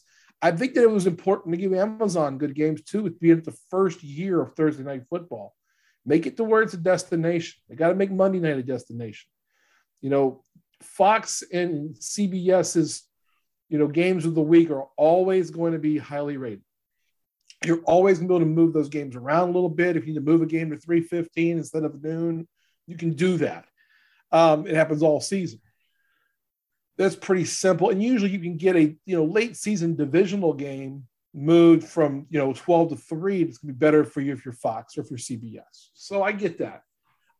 It's harder to move on to Monday Night Football from a different day with all the stuff you have to do. So I think ESPN kind of owed it to them. I think the NFL owed it to ESPN. And then I just think that the Amazon thing, there was too much money involved. And with it being a new partnership, you better give them some value. So they gave them some good games. Yeah. Of the schedule, what stands out to you? What games you looking forward to in 2022? I honestly haven't looked deeply at the games. I didn't really get into this whole, to me, it was kind of a non-issue of, okay, here's the games and here's the schedule. Let me pull up some stuff here. I obviously want to see the opening weekend. There's big games in the opening weekend. We have the first Thursday night game. Let me get it here. It's, the Rams and the Bills, first week. Then you have that Denver-Seattle game on the first Monday night game of the season. They hit some of the storylines early. Russ going back to Seattle, Buffalo, who's the Vegas favorite, playing the defending champs on Thursday night. The Thursday night, the first Sunday night game, of course, you throw Tom Brady in there. And the Cowboys, yeah. Against the Cowboys. That's going to be big. That's going to be a big time game. You go into that. You think about those things. And then week 2, they wanted to do division games on Amazon. And week 2, that's a pretty phenomenal division game to have Chargers Chiefs week 2. And then what did surprise me was the week 2 ESPN doubleheader. Yeah. Where they're only going to be like an hour apart. Right. One starting, it's like Central Time, it's 6:15 and 7:30. And both games are on the East Coast. One's in Buffalo, one's in Philly. So that kind of surprised me. I thought if you're going to do that doubleheader, you do the early game be an East Coast game, the late game be a West Coast game, start them a couple hours apart. That'll be interesting to me to see what happens there. But the NFL was quick to get the storylines out quick. Russ going back, Von Miller going to Buffalo, the Chiefs and the Chargers being the kind of the newest contender in the West, get that in the schedule in the docket early. There's things like that I think are pretty good. And it's going to be interesting all around. Here's my old man get off my lawn rant when it comes to this schedule. And Bo, I would be surprised if you don't agree with me on this, actually. When I look through that schedule of the national games, why the hell are the New York Giants getting so much national TV? The New York Giants have not been relevant in a decade. And even for a New York team, it's not like that they have that much pizzazz, and it's not like we talk about the Giants all the time either. What is the deal? The New York Giants, that to me, I don't understand the love with the Giants. I get it with the Cowboys or some of the historic franchises like the Niners, the Steelers, the Packers, but the Giants. Well, I think I don't disagree with you at all. They have a Monday night game. It's week 3. They have one of the Thursday games. Did you see what those two games have in common? It's with the Cowboys, right? They're playing the Cowboys. Cowboys on Thanksgiving, right. So it's more of the Cowboys on Thanksgiving and the Monday night game. It's more about, in that case, hey, it's the Cowboys, and you either like the Cowboys or you hate the Cowboys. And if they're playing the Giants, at least you get that big market. Right. There's Giants fans in New York. There's more Giants fans than Jets fans, but I agree with you. I'm not a big believer in this. I do think some of these 3:30 games we're going to see The Giants have a couple of them. They're not going to be the spotlight game. The Giants on Fox against Tennessee week 1 is not going to be the spotlight game at 325. Right. That's going to get moved off. I mean, those are the kind of things. They got some TBDs on times on here. They're going to get moved to the morning games. They're not going to be as good. They do have to do one of the early games, which is, I think, one of the international games. The Giants play the Packers. Yeah. So I see that's week 5. So I also was curious to see how many games were going to be international, and we did quite a few this year. Yes. And it's just a matter of time, isn't it, till they move the Jacksonville Jaguars to London? I would think. I mean, that's the whole goal. I think that's been the Cons family goal the whole time. Right. Is to move that team to London. I mean, I think the London Jaguars are a different kind of name at some point. So, yeah, the schedule to me, I don't get into this. Like, it's great TV, and the NFL is a really, really great TV product, no matter what it is. Whether it's this proves it. The release of a schedule 4 or 5 months in advance should be kind of a no-brainer. It shouldn't be this big a deal. It shouldn't be worthy of television. But we're so caught up in football, in the NFL in this country, that it's the most dominating thing on all of television, all of streaming. And so it's programmed. They released the schedule, Bo, at the exact halfway point of when football season ended to when it begins. Mm-hmm. That's not a coincidence. No, and their ratings for that show on ESPN did better than in playoff basketball. Right. And what does that tell you of any baseball game so far this year? And we already knew the opponents, too. And we knew the opponents already. Here's the one thing that does get me excited when the schedule comes out. And this is just me particular. I'm sure there's other people that do something similar. I grab the New Orleans Saints schedule. I grab the LSU football schedule, and I say, okay, which weekends are they both at home? Because I'm going to make at least one road trip. And usually there's either 1 or 2 weekends where both of them have home games. There's 4 this year. So there'll be at least one road trip, maybe multiple ones this year for me. All right. Don't get don't drink too much after that LSU game. Still got to get to New Orleans, Yeah, but we can make that work. Okay, good. Deshaun Watson meeting with the NFL in Texas, according to Adam Schefter and his sources and such. Your favorite guy, Adam. There. When I hear about these meetings happening, Bo, I had this thought. The NFL doesn't call the meeting unless they have something there. They don't call the meeting just to, have tea and coffee and just see how you're doing. The NFL, I would guess they're closing in on a decision one way or the other. I would think so. They're trying to get a statement and then trying to get ready to do damage control, because no matter what the NFL does with Deshaun Watson, it's not going to be the right answer. Right. And I think that this is more of, okay, well, give us your statement. Here's what we're going to ask. And then from there, they're going to say, how do we do damage control? And that's what it's going to all be about. The shame of the whole thing is that in 6 months, this will all be done. Yeah. And no one's going to care anymore. Now, I say the shame of that is because there's 22 women out there who, and we can all get into that. I don't want to, that's not the time or the place. That's my podcast. You can do that over there. And I'm sure we'll talk about that this week. But I think that you look at that and you go, okay, well, yeah, there's a bigger picture. It's, to me, an issue of how the NFL runs things.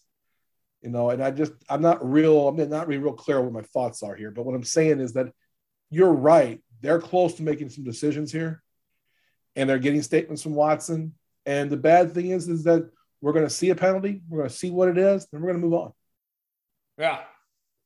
Any guesses, if you had to predict right now, what that penalty will be?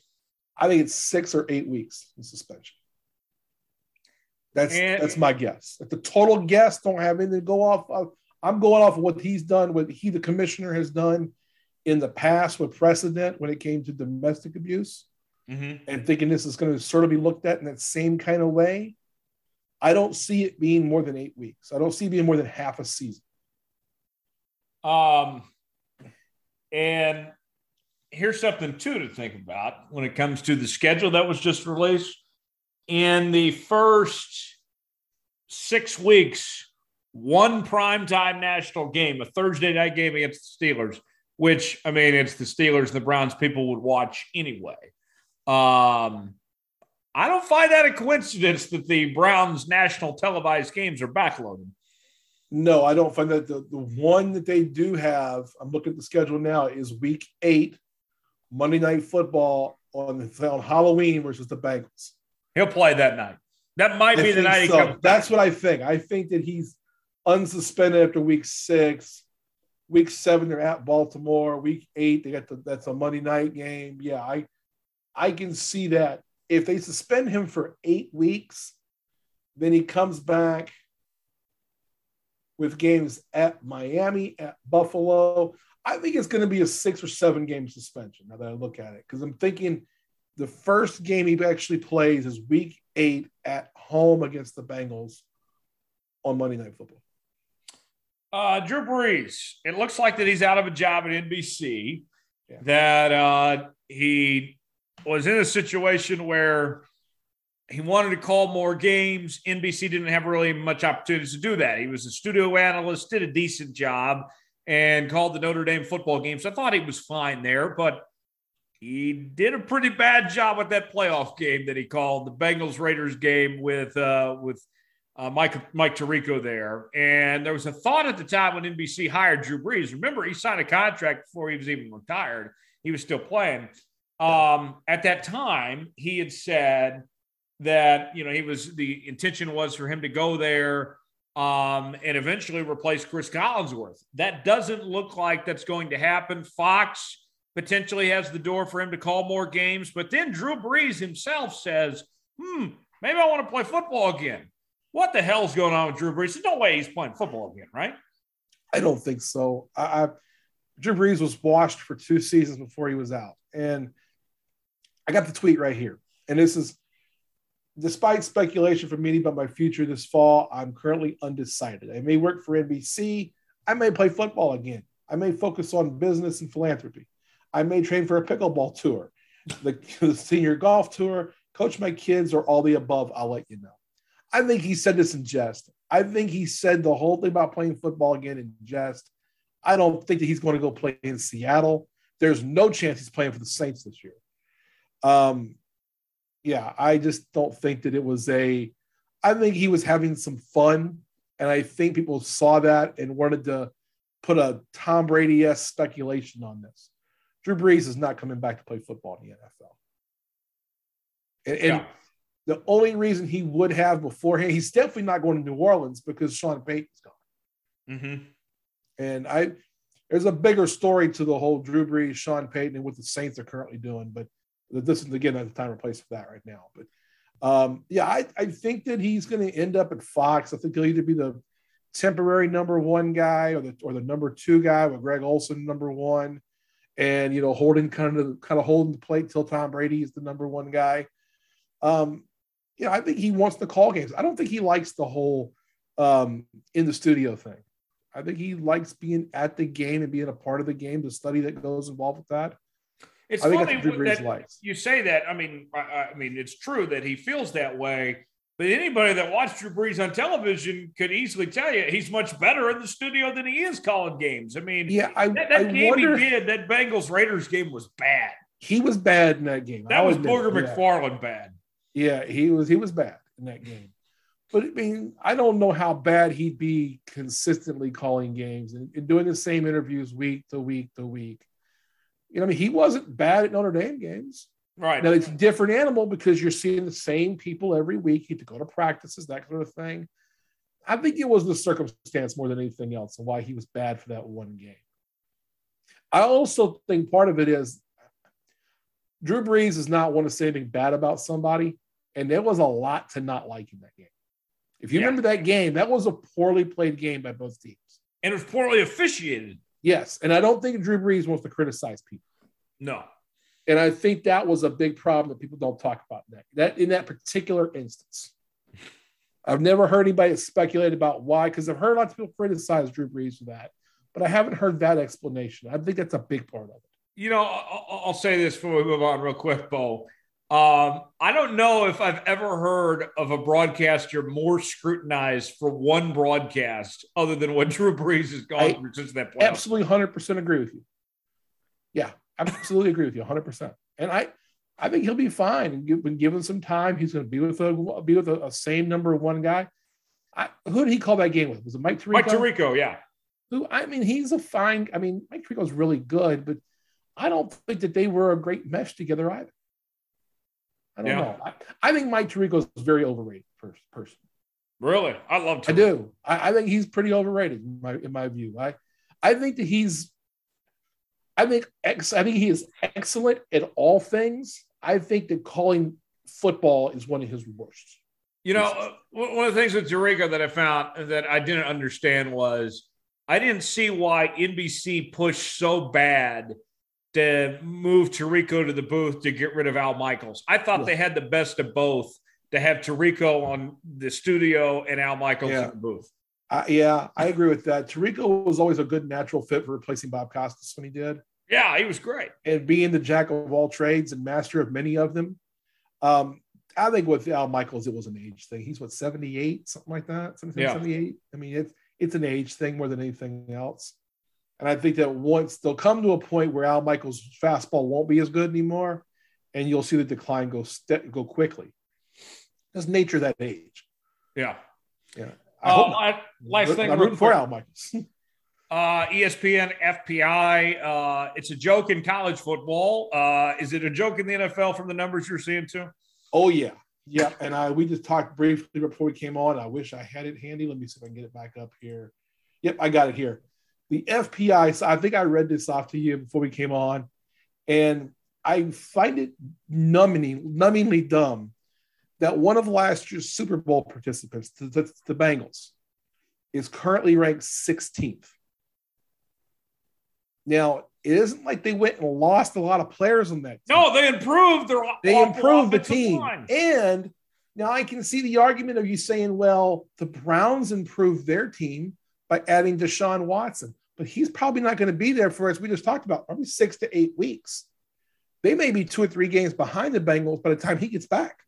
Yeah, I don't think that the Ravens got any better in the offseason, and they're 5 spots ahead of the Bengals. I think other kind of contending teams, kind of the middle tier teams that I'm looking for, the Titans have been a team you and I have been big on the last couple of years. I'm not as big on them this year.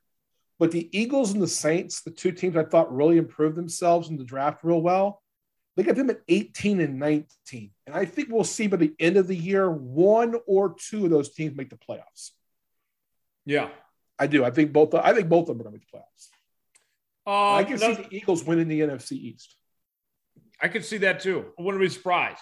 One more thing, actually. The Saints, the moves that they made this week, pretty active. They got a lot better here. Yeah, they brought in Jarvis Landry.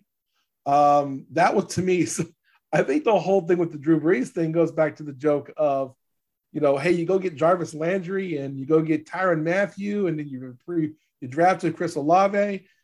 Where were these guys when Drew Brees was there? They always made Drew Brees play with the beer man. Literally, a guy driving a beer truck is a receiver for Drew Brees. I think that's part of it. But what I think is it shows a shift in their team from the way Sean Payton thought about things of my system is my system and anybody can play in it, to we need to have a really great team around Jameis Winston. If Alvin Kamara is healthy, if Michael Thomas is healthy, you added Chris Olave, you had Jarvis Landry, Jameis Winston's going to be good enough quarterback to drive that sports car. And on the defensive side, that team's going to be freaking phenomenal. They have a top 3 defense right now. I mean, I'll put them up there with Buffalo in the top defenses, in the Rams, and the top defenses in the league. I mean, they're going to be phenomenal. Yeah, so, I agree. I like what they're doing. They're kind of saying to hell with the salary cap, and they're moving forward. They got deals on guys that come in for agency wise. They drafted real well. And again, I'm kind of looking at the Eagles the same way. I like what the Eagles are doing too. If I had to say under the radar, who are the two teams you might like? Give me the Eagles and the Saints.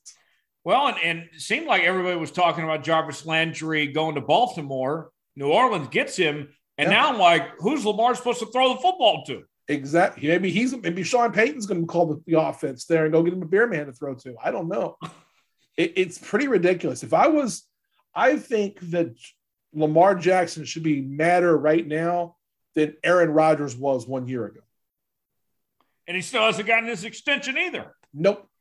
No, I think Lamar should be really, really pissed off, and I think rightfully so right now. Yeah, I think so.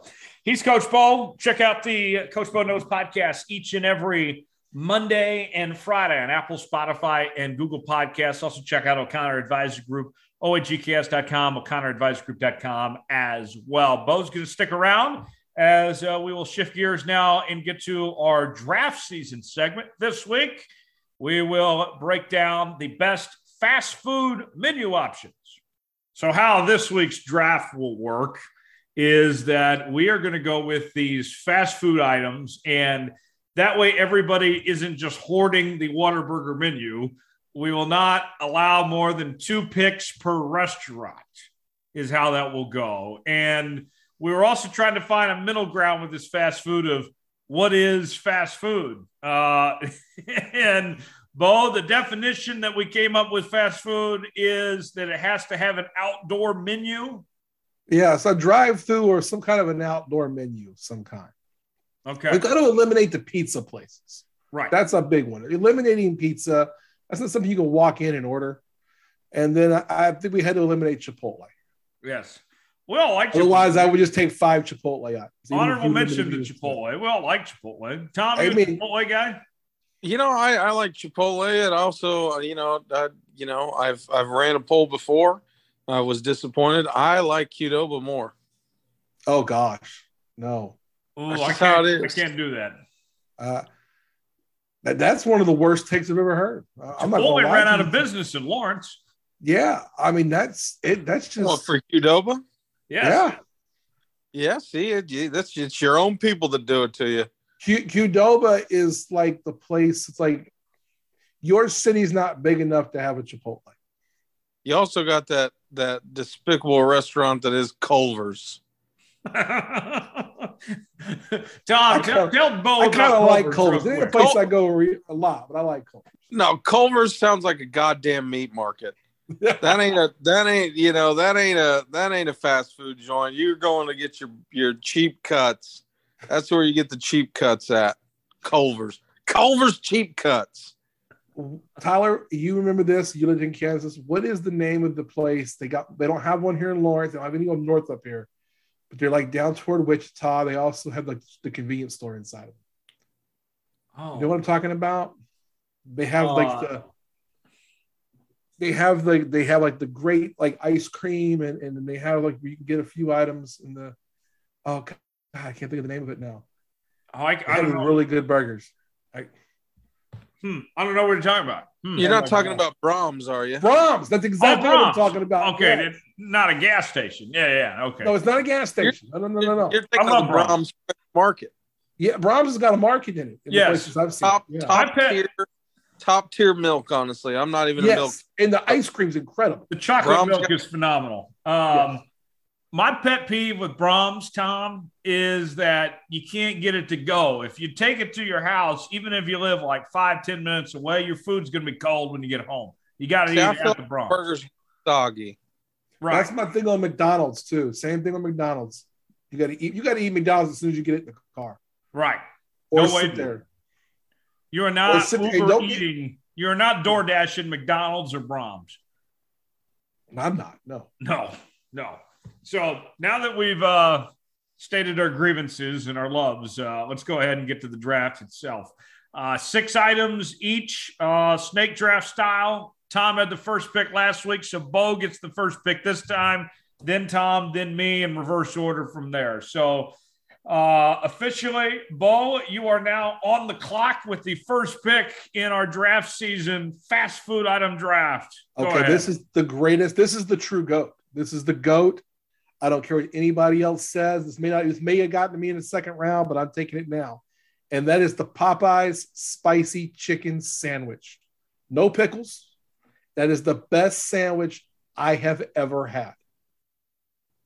You know, I think the Popeye sandwich probably was going to be a high pick no matter what. Tom, I like the Popeye sandwich.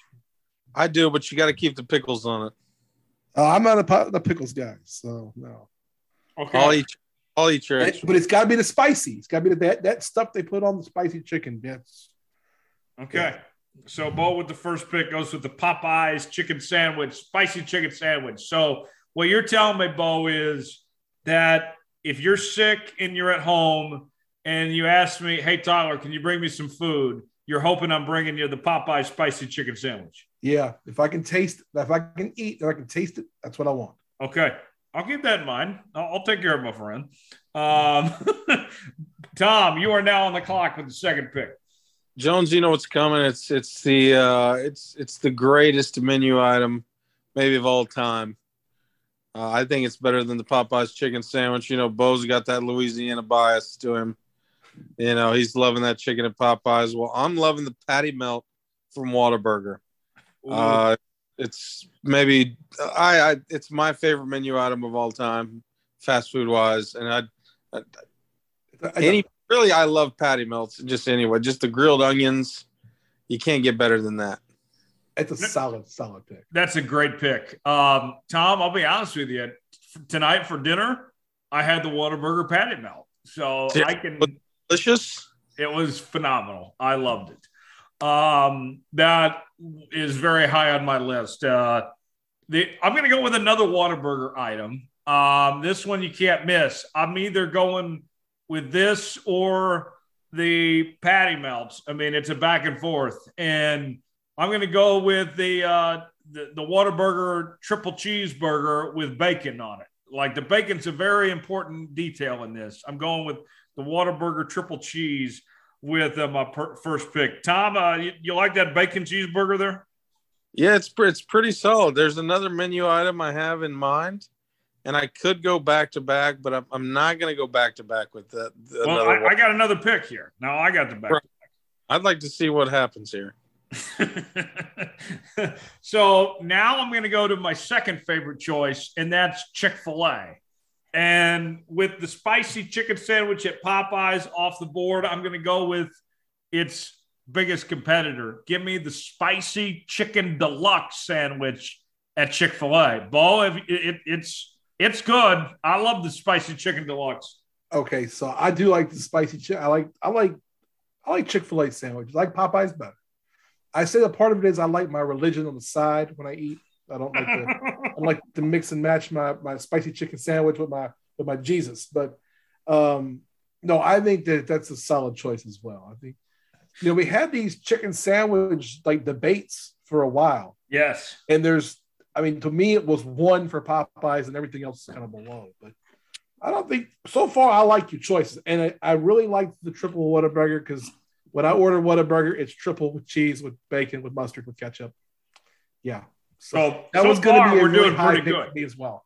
So far, we're doing pretty good, and we're hungry. Tom, you're up next with your second pick. Jones, and before I take this, that was going to be actually my next pick. Was the spicy chicken deluxe. I think what sets it apart from the Popeyes is the lettuce on it. I'm going to be honest with you. Every time I get it, I get no tomato though, because I don't do tomatoes. But Jones, since you took that one from me, I'm gonna go ahead and go back to back Whataburger, and I'm gonna go with the honey butter chicken biscuit from Whataburger. Ooh, that's a great way to start off your morning with that honey butter chicken biscuit. And now you're out of Whataburger picks, Tom. No more Whataburger picks the rest of the way. Those are my top two items. Okay. Bo, you're on the clock with back-to-back picks here. Okay. I'm going to go ahead. I'm going to go with an obvious one that no one's gotten yet, but we got to have to get to these things. They're going to go fast, and that's French fries. And McDonald's has the best French fries. Ooh. As long as they're coming out hot, I'll take McDonald's fries. Okay. It's a great pick. I was going to be my next one. That's an OG pick too. Like everyone, if you don't like McDonald's French fries, there's something wrong with you. Yeah, I mean it's a bad thing. I mean, it says something. Now look, McDonald's fries, as soon as they are even lukewarm or horrible, but if you get them hot, they're perfect. They're the best ones. Okay. Tell you what, I'm gonna go a little off the board here. I'm gonna go with a Wendy's Frosty.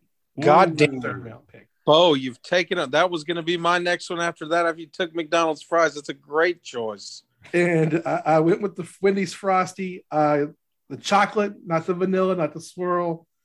Wendy's Frosty. I like that. I'm going to go. We could always get a burger. You know, we can find good enough burgers. And there's still 2 or 3 on the board that are worth taking. So I'm not too worried about that. I'm going with my Wendy's Frosty. And I am the weird guy who will dip a fry in the Frosty. That's not weird at all, actually. I like the salty and the sweet. Mm-hmm. Tom, you're on the clock. Man, Bo, you're hammering me out here. Really hammering me out here. You know, you talk about burgers. I'm going to have to go with the animal style burger from In-N-Out. Okay. I think In-N-Out and Whataburger are 1v1. And yeah, I'm going to have to go that route. Very solid pick there. I like the animal style burger in In-N-Out. I'm going back to Popeyes, and I'm going to go with a bucket of chicken. Like, you got the family. Bo, you're a family man. And, you know, you got a Sunday afternoon, you're watching football, and you got to think, well, what can I do to feed everybody and make everybody happy? Well, I'm going to go get the bucket of chicken, and everyone's going to be pleased, and they're going to have a great time. They're going to sleep good. You're going to have a nice Sunday nap. The bucket of chicken from Popeyes is a win-win. Yeah, so they don't do actual buckets. You know, you get the box. But, the box of chicken, yeah. Yeah, buckets are at KFC. But yeah, and we're staying away from KFC. I'll tell you why I love the pick. Popeyes chicken is actually the preferred birthday dinner for Coach Bo. Okay. It's is my go-to, what I ask for dinner for my birthday. Really? Yeah. Okay. Yeah, I love it. I've grown up on Popeye's chicken. I love it completely. I think, Bo, I just need to get you like a Popeye's gift card for your birthday or something. That's not a bad idea. It will get used. Can I tell you a quick spicy chicken sandwich story from Popeye's story real quick? Yes, before my pick. You're giving me more time to think. Yes. Oh, good. Okay, so I have an aunt who I don't think she listens to this, so I can make fun of her a little bit here. She lives in Louisiana. She lives in a small city, and she's a bus driver. She has been a school bus driver for like 30 years. Okay. She goes to Popeye's chicken a couple times a week. You know how when you go through certain drive-thrus, they have that little bar to where you can't go certain heights underneath? Yes. When they remodeled that Popeye's chicken, they took that bar out and did it where there was no hangover of the drive-thru because of the bus. Okay. Now, when the spicy chicken sandwich came out, it was not available here in Lawrence, Kansas for a little while, much to my chagrin. Talking to my aunt one day on the phone, and I said, hey, we're finally getting that spicy chicken sandwich. I said, have you had it yet? Because remember, we on social media at the time, there was the big fights, whether it was the Chick-fil-A sandwich or the Popeyes one or Wendy's or whatever. And my aunt, all she said, when I asked her, how good is that spicy chicken sandwich? She just went, whoo, child. And I was like, oh, shit, I'm going tomorrow to get that sandwich. I knew that if she said it was good, and to get over there. And I was not disappointed. That's a great story. I love it. They give you some time to get your Yes. And I'm going to stay in the chicken family. And I'm going to go with the go-to place when it comes to chicken fingers. And it's good anytime, lunch, dinner, especially late night after you've had a few too many. And they're open till 3 a.m. usually. Give me that box combo from Raising Cane's. Man, I love me some Raising Cane's too. That Caniac sauce. Oh, and the rule here too, folks, never order the coleslaw. No. Never. Everybody has their own signature order. Mine is no slaw, extra toast. Extra toast, Bob style. Butter on both sides. Oh, I hadn't done that yet. Yes. You could get extra fries too, but do not get the damn coleslaw. I know Tom hates coleslaw. That was when I first started worrying about Coach Ogeron, when I heard his order was no fries, extra slaw. Ooh, extra slaw? Yeah, that's when I heard about Coach O. I was really worried about Coach Ogeron. That's when I knew the wheels were going to come off the bus with that championship. That's when I heard that was his order, Raising Cane's. Tom, no slaw with this pick. You're on the clock. Yeah, no, it's not gonna. You'll never get slaw from me. That's a sin. But Jones and Bo, I'm gonna go with one that I think is gonna be a crowd favorite. I enjoy it. It's been a long time since any of us have had this menu item. It's just recently come back as of this week, and I'm going to Taco Bell, and I'm going to take the Mexican pizza. Okay. I've never had the Mexican pizza at Taco Bell. You're missing out. Okay, so now I'm going to give you the things that will blow your mind. I've only eaten Taco Bell like 3 times in my entire life. I think I've had weeks where I ate at Taco Bell more than that. And I despise Taco Bell. Really? If I'm in a group and everyone goes to Taco Bell, I'm just getting a soda and going to sit down. I'm not going to eat anything there. I do not like Taco Bell at all. Those Taco Bell boxes for like $5 or $6, that's like stealing food. Well, you got to also understand, I'm much older than you guys. And so the money is not an issue anymore. Money's not an issue. That must be nice. Well, I'm not saying I'm going to go spend $100. But what I'm saying is I don't have to get the $5 meal.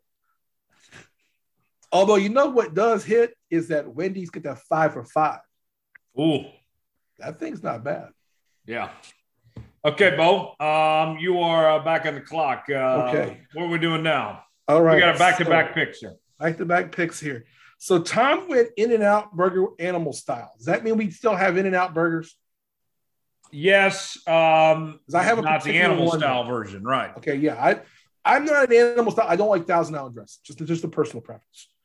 And I like double doubles, but I don't like lettuce. So the shredded lettuce, it's gone. But I found one. The In-N-Out Burger has the menu, off the menu. Right. And if you've never had this, I dare you to try it. The 4x4. Explain that for the folks that don't know. It is 4 patties. It is 4 slices of cheese. There is no lettuce on the 4x4. And it's served with, I think it's, what do they usually put on there? It's like ketchup or mustard or something. Yeah, it's like or is it a fry sauce or something. Yeah, that's what's got fat. It's not the animal style stuff. It's a huge burger. It's about $10. Totally worth it. Okay. So I'm going with the In-N-Out 4x4.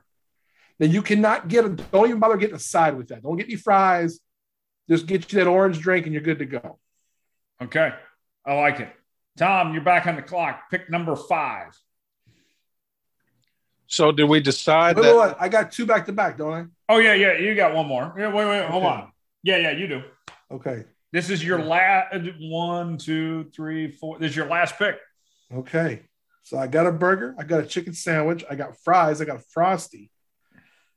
So now I'm going to go to, I got to have something breakfast. And, everywhere you go now, when you have these places, they got drive-thrus, and that's Krispy Kreme. So I'm taking Krispy Kreme glazed donuts. Ooh. And hot. You got to have it hot. Oh, when that Don't light's waste on. your time with Krispy Kreme if it's not hot. If the light's on, you better get in line, brother. Get your stuff right now. Oh, get them while they're hot. That's a very good pick. All right.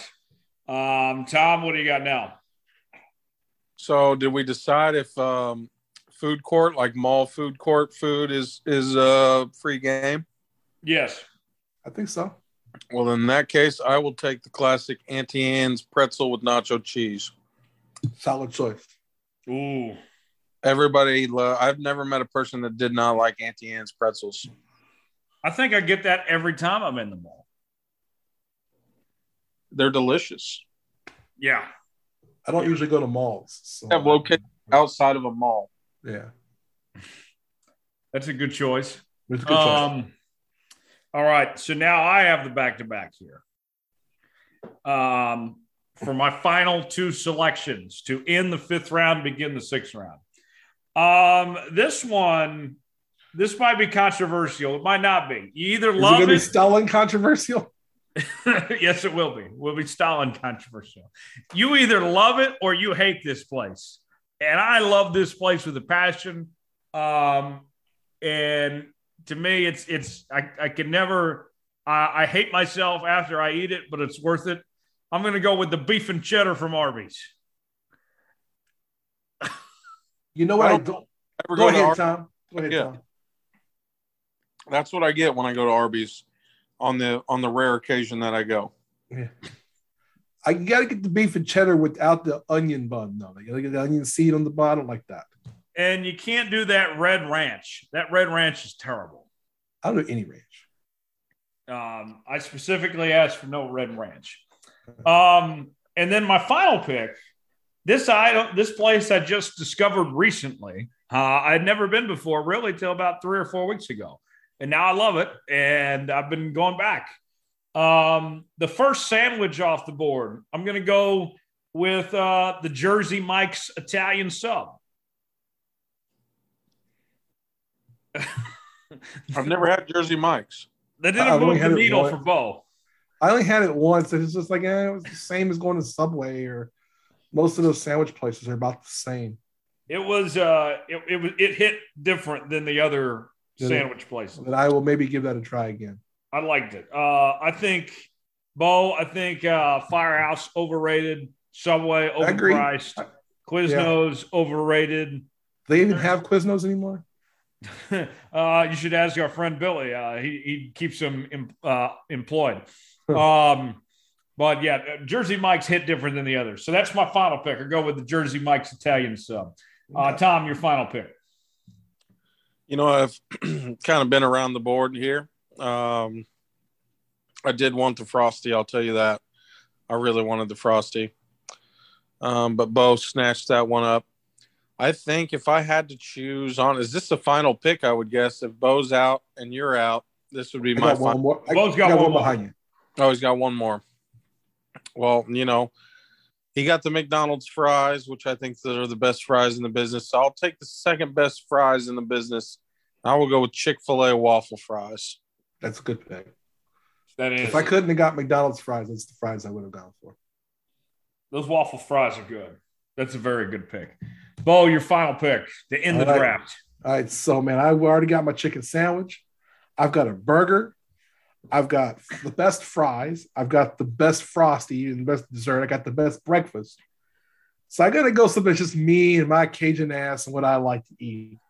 And I'm finally going to add a side dish here. And I love Popeye's red beans and rice. So that's my last one is Popeye's red beans and rice. The red beans and rice, I'm not a big beans and rice fan myself, but if I had to eat beans and rice, I would go to Popeye's, Bo. So that's my final pick. All right.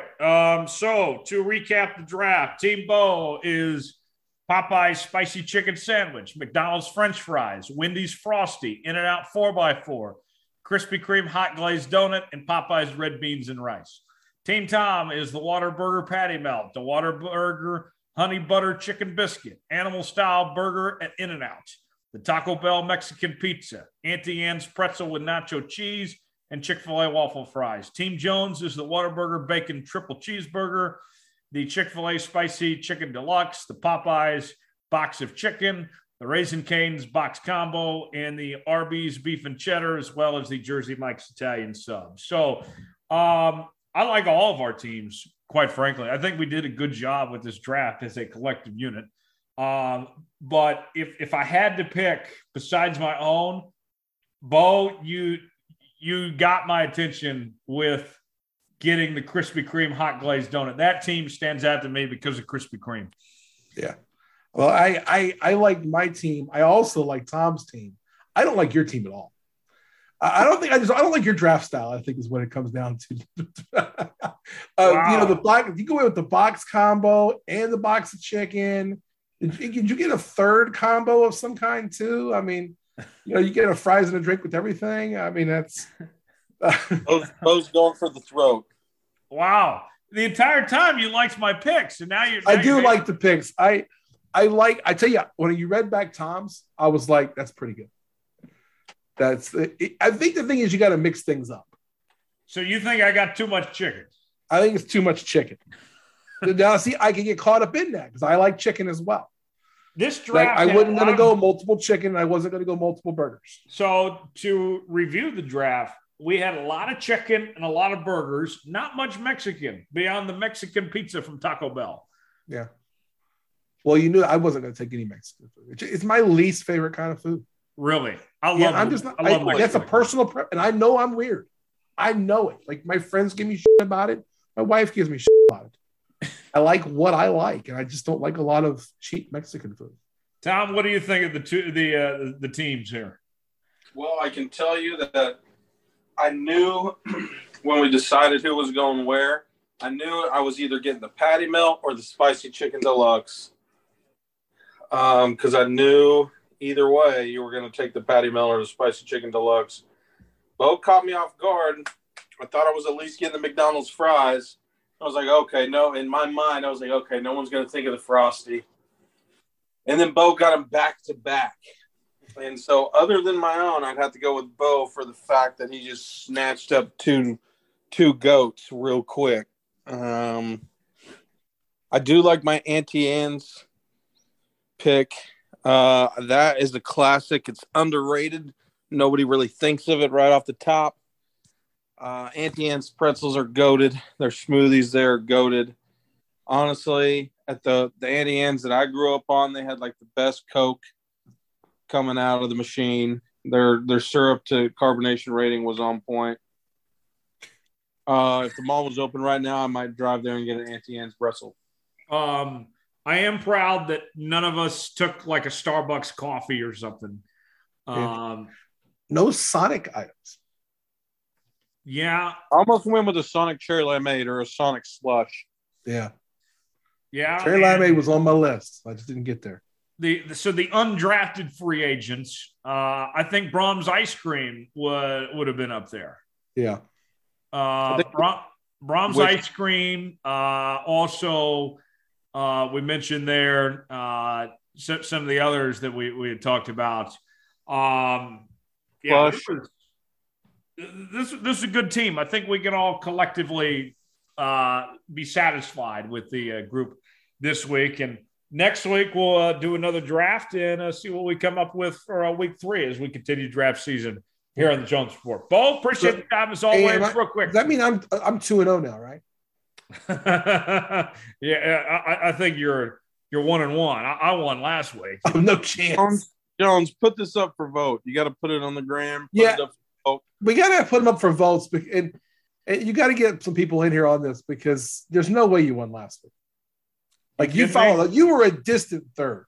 No. I was teams that didn't draft were better than you last week. I was the highest one. I got an A+ grade in my draft. Oh Jesus, no.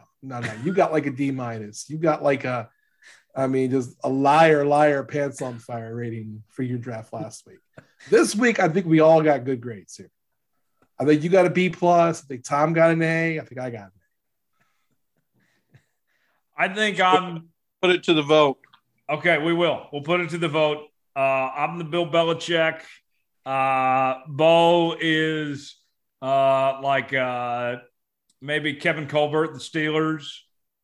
I think I like to say I'm more like Jimmy Johnson over here. I just changed the game and don't get the credit that I deserve. Very good picks. We'll do it again next week. Couple more things before we wrap up today's show. Let's go ahead and get to our Big 12 breakdown this week. And we told you on last week's show about a new idea from the Big 12, actually from the NCAA rather, that the NCAA is considering changing up the conference championship policies. And basically, as it stands right now, that in a conference championship scenario, that you have to have divisions in order to have your conference championship game, unless you play a full round robin schedule. So in the Big 12's case, they send the top 2 teams from their conference because they play a full round robin and then play in the conference championship game. Conferences like the SEC and the Big Ten and such have divisions. The division champs play in the conference championship. Now a rule's been proposed to basically unpackage that rule that lets the conferences do whatever they want to see fit to name their conference champion, much like college basketball. We have all these conference basketball tournaments in college basketball, but it's because they choose for that to happen. If they wanted to, the automatic bid in college basketball could just go to the regular season champ, but they don't decide to do it that way. They choose to have a conference tournament. So with that being said, one idea from our friends at Heartland College Sports is a 4-team playoff for the Big 12 Conference before the actual playoff. So let me break that down for you. What you do is, instead of a conference championship game as is that pits the top 2 teams or having divisions, then you would just say, no. We're going to take the top 4 teams and we're going to put them in their own playoff. And then hopefully the winner of that or someone else also still makes the big playoff after that. Tom, it sounds entertaining, definitely exciting, but that to me sounds like too many games, unless you're going to have an automatic bid that says that the winner of the conference playoff, or whatever you want to call it, makes the real playoff. I think it causes too much of a situation for vulnerability to hurt your playoff chances more than help them. Yeah, 100%. And it sounds like a blast, especially if your team was one of the top 4, or maybe if you were the final team in and, got some upsets there, and we had mentioned or talked about this before the show, that it would be, the top seed would get in the top 2 seeds in the final 4 of a conference, like a conference title. Final 4 would have home field advantage in the first round, and then sure the final 2 would play at AT&T in Dallas. But Jones, it's just too many games. It's as much how fun it would be. I think the Big 12 would shoot it down just because you mentioned the vulnerability. If you have a surefire team that's going to go to the playoff and they choke away a game, then you could be essentially screwing yourself out of the playoff as a conference altogether. Right. And, I would be okay with this if you're going to guarantee a playoff berth, but also if other conferences are doing it. And I know that I say this, Tom, with one of the biggest complaints we've made, probably the biggest complaint we've made about the Big 12, is that they're never forward thinking. This conference is always reactionary in everything they do. This would be a trend-setting thought, but just because it's a trend-setting thought doesn't mean it's a good idea. Just because you're doing something different doesn't necessarily mean that's a great idea either, unless everyone else is going to do that. Because here's the thing, too. Let's say that you give the automatic bid, an automatic bid to the playoff for whoever wins the Big 12 playoff. Okay, that's cool. But what if all those other conferences aren't doing that? And you've made your team play an extra game and they're more tired, they got more wear and tear, more injuries and such, then you hurt your team's chances in the playoff, let alone making it and such. So there's got to be some uniformity for all of this to work. Right. I mean, yeah, there would have to be some sort of kind of agreement among all the teams just in the NCAA that, hey, we're going to do it this way. Other than that, it would honestly be a mess. Right. Right. As cool as it sounds. Yeah, it sounds exciting, but I don't know how much benefit there is really when it's all said and done. Just would not, I don't think would work. Yeah, I don't think so either. Another thing from our friends at Heartland that I want to pick up on is something that they've thrown out for every Big 12 team, a bold prediction. And I have some thoughts. I want to go through these one by one, and Thomas, you weigh in too. Let's start with West Virginia. JT Daniels will throw for over 20 touchdown passes. I agree with that. I think JT Daniels is going to be the second best quarterback in this conference, only behind Quinn Ewers at Texas. I think JT Daniels is going to have a great year. I wouldn't stop at 20 touchdowns. I think he's going to have 30 touchdowns. I'm expecting a big year from JT Daniels and that offense there at West Virginia under Neil Brown. I like that bet on JT Daniels there, Tom. I do. I think that's, you could say bold because, maybe prior Neil Brown offenses haven't been, top-notch or high-powered, but I think that's what West Virginia is missing. Next one, Iowa State quarterback Hunter Deckers will be better than Brock Purdy last year. Brock Purdy had just 19 touchdown passes. You lose Breece Hall as well as Charlie Kolar, but you bring back Xavier Hutchinson and Jalen Noel. Tom, what do you think? Hunter Deckers, is he going to be better than Brock Purdy? No, not a chance.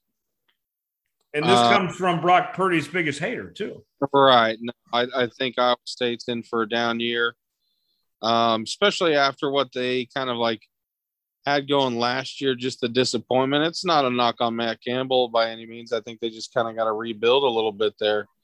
They're not going to come back and do better than they even did this year, which they severely underperformed last year. So I expect them to finish probably fifth or sixth in the conference.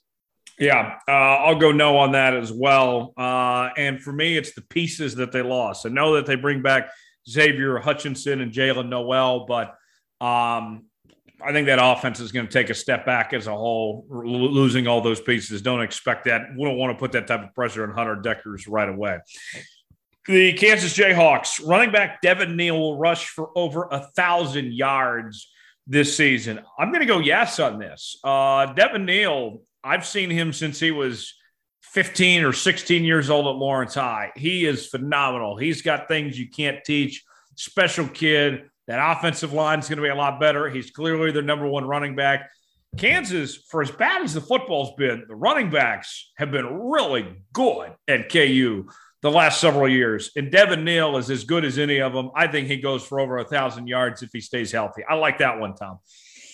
Yeah, so do I. And I think that I think KU will rely on that running game because it's been good for them for so long. And so I expect to see a little bit more of that, especially out of this kid.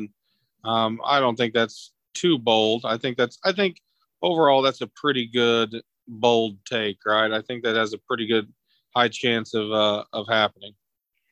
Let's move on to K-State. Running back Deuce Vaughn will finish fifth. All right, we'll finish in the top 5 in Heisman voting. I like Deuce Vaughn. Deuce Vaughn is a really good running back. He's had a great career at K-State, and he's a good return man and such too. But, we don't talk about the Heisman and guys from K-State. The last Heisman finalist K-State had was Colin Klein. I don't think enough people nationally are going to know what's going on in Manhattan, Kansas to give a damn about Deuce Vaughn. I think he'll have a good year, but I don't think it's a Heisman-worthy campaign. I'll vote no on that, Tom. Yeah, no, I'm going no as well. I can't see. As much as I like Deuce Vaughn and as much as I like K-State, that's not happening. Let's go to the Pokes now. Quarterback Spencer Sanders puts it all together this year. I'm going to vote no on this one. I've been wanting Spencer to succeed. He was a highly recruited guy coming out of high school, got the chance to start, there as a redshirt freshman, but he's not any better now than he was then. And he's had every opportunity, all sorts of weapons to work with. If I haven't seen it now, I don't see reason to think why it's going to happen all of a sudden now. And I'm not a big fan of their offensive coordinator, Casey Dunn, either, comparatively speaking to the great OCs that OSU's had. I'm not putting my stock in Spencer Sanders, despite being the Big 12 first-team quarterback last year. He might be the worst ever Big 12 first-team quarterback in all seriousness. No, Spencer Sanders does not put it together this year. Tom, what do you think? I think he does. I really do think he does. That's a little bit of wishful thinking maybe on my end. But to be honest with you, I've seen improvement every year. I've seen it on the back half of this season, minus the Big 12 championship game. I think, I would put money down. I would put some serious money down, to be honest with you, on OSU going back to the Big 12 championship and getting it done this year. I think I don't think that's too crazy. I think he finally does put it all together. What by all together, what does that entail necessarily? Does that entail a Heisman candidate season? No. But I do think that he limits the turnovers that ended up costing them essentially everything last season. OU, Marvin Mims breaks out at wide receiver. I thought he already did that last year. I liked what I saw from Marvin Mims. Talented player, good deep ball threat. Marvin Mims, I think he's going to be the number one receiver of that OU offense. You lose Mike Williams to USC. He transfers out with Caleb Williams. Marvin Mims, I think he's going to have a big year. I like Marvin Mims. I would say yes on that, Tom. I would say yes on that too. I don't think that's too much of a bold. Wouldn't call that very bold, to be honest.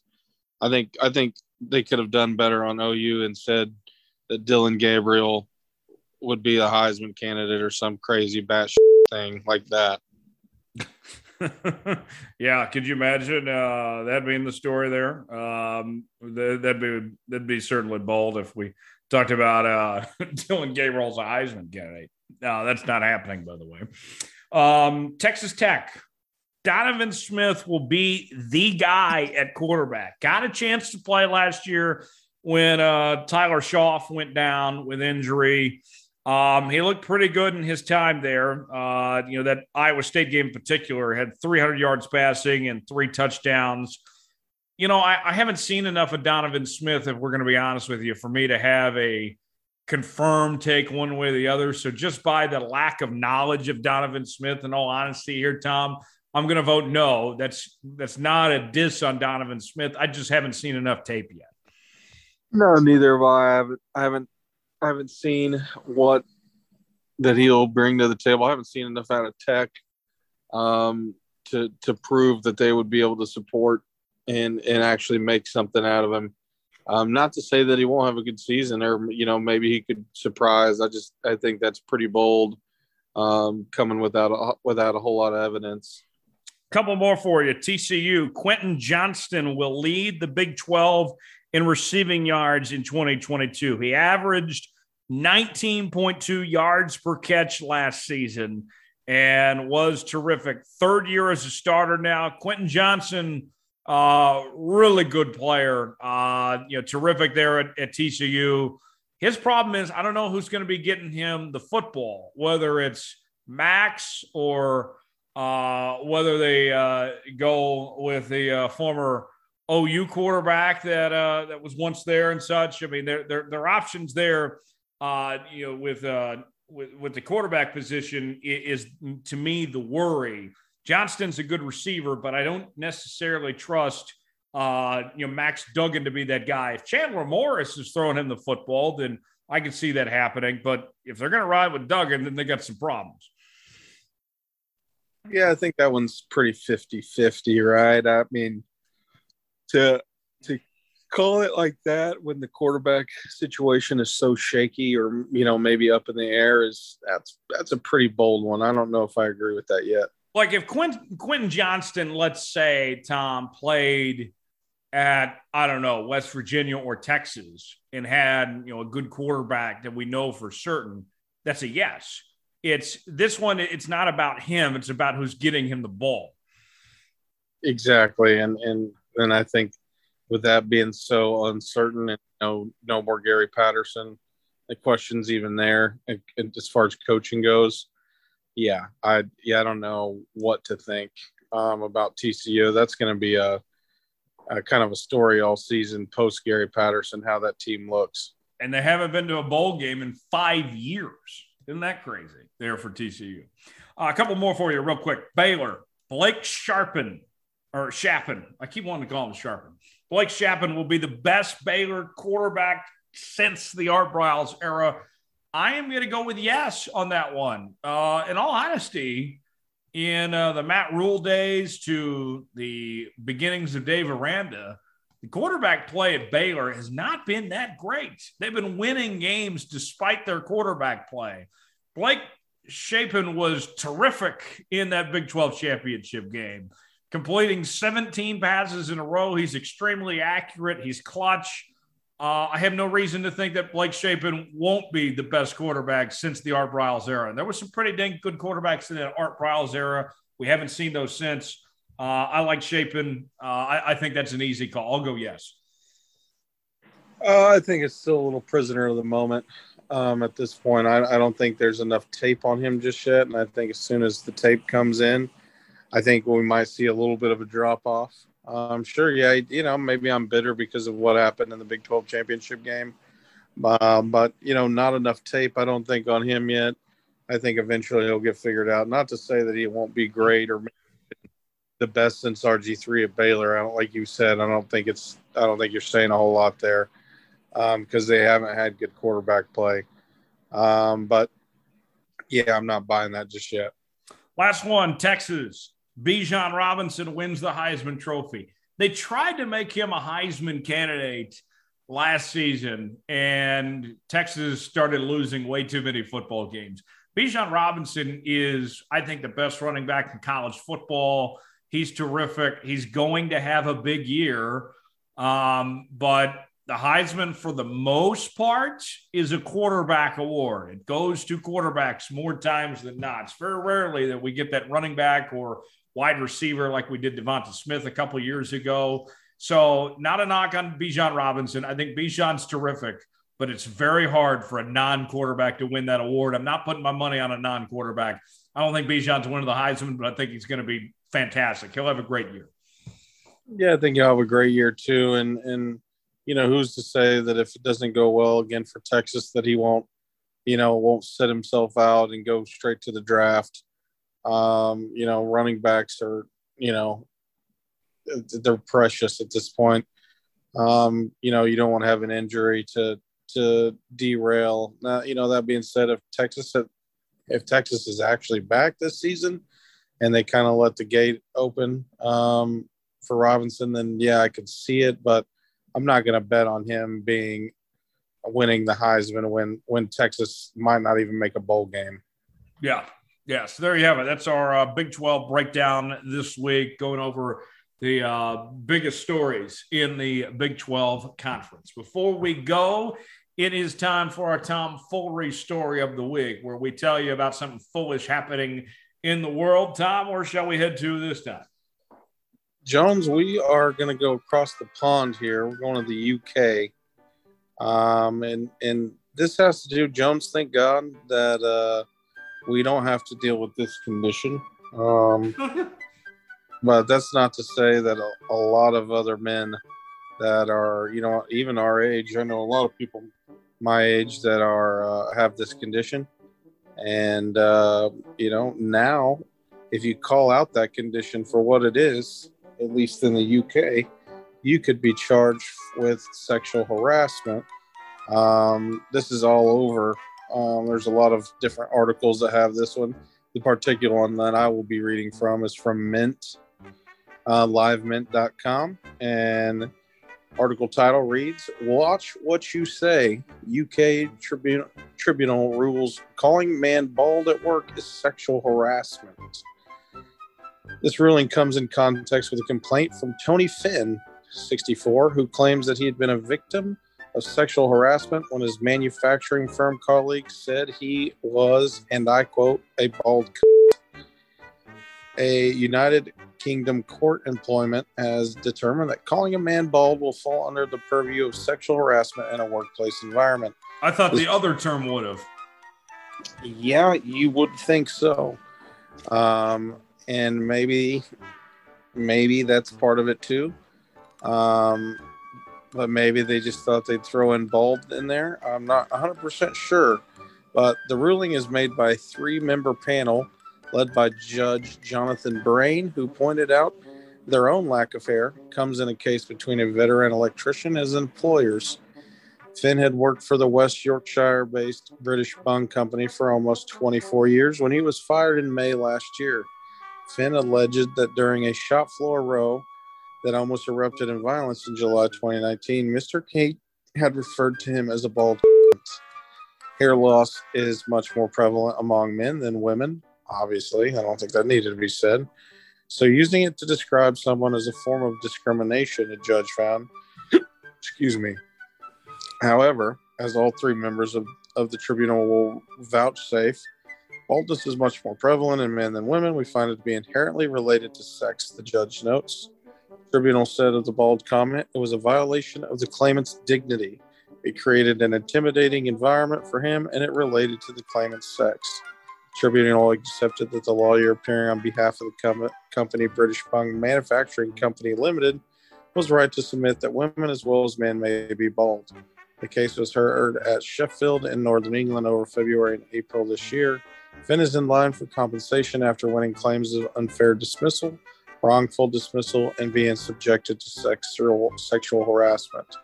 The incident related to Finn's complaint was within reference to an altercation in July 2019. Finn told the tribunal, I was working on a machine that I had to cover awaiting specialist repair. The covers were taken off, and it was apparent that Jamie King had done this. When I spoke to him about it, he began to call me a stupid old bald and threatened to deck me. Fearful for my personal safety, I retreated to the nearby office of Addie Hudson, the supervisor. Jamie continued his tirade of threats and abuse at the office door. This was witnessed by Addie. The tribunal concluded that King did threaten the claimant with physical violence and made perjured remarks about the claimant's age or appearance. Tribunal therefore determines that by referring to the claimant as a bald on July 24, 2019, King's conduct was unwanted. It was a violation of the claimant's dignity. It created an intimidating environment for him. It was done for that purpose, and it related to the claimant's sex, the judge reads. Jones, I'm not buying this. I'm not buying it for a second. This sounds like a money grab. And it honestly, to me, Jones, it's crap. I don't think calling someone bald, is sexual harassment in the workplace or not. We talked about this prior to this recording. Like, how are you going to play Guess Who? Right. Can you not say, you have to say, does my client have hair? You can't say, or does my person have hair? Or you can't say, is my person bald anymore? I mean, at what point are we going to stop this madness? Now, I know a couple of bald people. I mean, we all do. And they always act kind of, I don't know necessarily how to describe it, but a little sensitive about it. Like, a friend of the show, Derek Haglund, I can't tease him too much about it. He says he's a champion of the bald community. But if I hand him too much for being bald, then I know that irritates him a little bit. I mean, I think bald people are kind of sensitive about it. They don't embrace it as much as you would think. Now, according to CNBC on this, Tom, the tribunal compared commenting on a man's baldness to commenting on a woman's breast size. What? There's no comparison. That's not comparable. Yeah, I think all this is just a money grab, The lawyer said, well, we could probably do this too and get a settlement out of it. Throw this in there and they'll just settle. They'll just make a settlement and we won't have to drag this out longer. This is just a little money plea. This is a little ploy by the lawyer to hurry this case along further. Right. Not to get too graphic here, but just some simple science here, folks, because trust the science, as they say. All bald heads are the same. A breast size, on a woman varies. It's different by women and such, and again, I'm not, just to be clear, I'm not advocating, commenting on, women's breast size and all that, but it's not comparable. They're totally different things. All bald heads are the same. Breast sizes are different everywhere. I mean, yeah, what if he would have called him, what if he would have said his ears were big, like you big-eared, then what? Are you big nose? You know, he could have said anything. Is that, you know, or big noses or big ears, or, you know, for ugly, you could call them ugly eared, you know. Does that make it sexual harassment? No.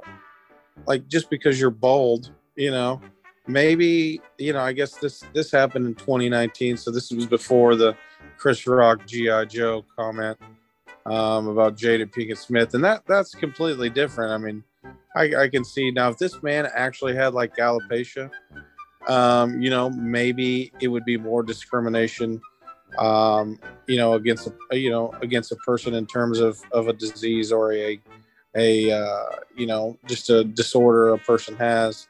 This man just is bald, probably by nature, because the man is 164, and is an older gentleman. And, you know, as we get older, maybe not your native heritage, Jones. You might be good. I don't know any bald natives. So I was born bald. I'm a former bald man, but at 2 years old, I grew hair, and I've never lost it since. I haven't grayed or anything. My hair is very thick, very beautiful. You just can't have facial hair. Right. I just can't really grow much facial hair, but I do love the hair on my head.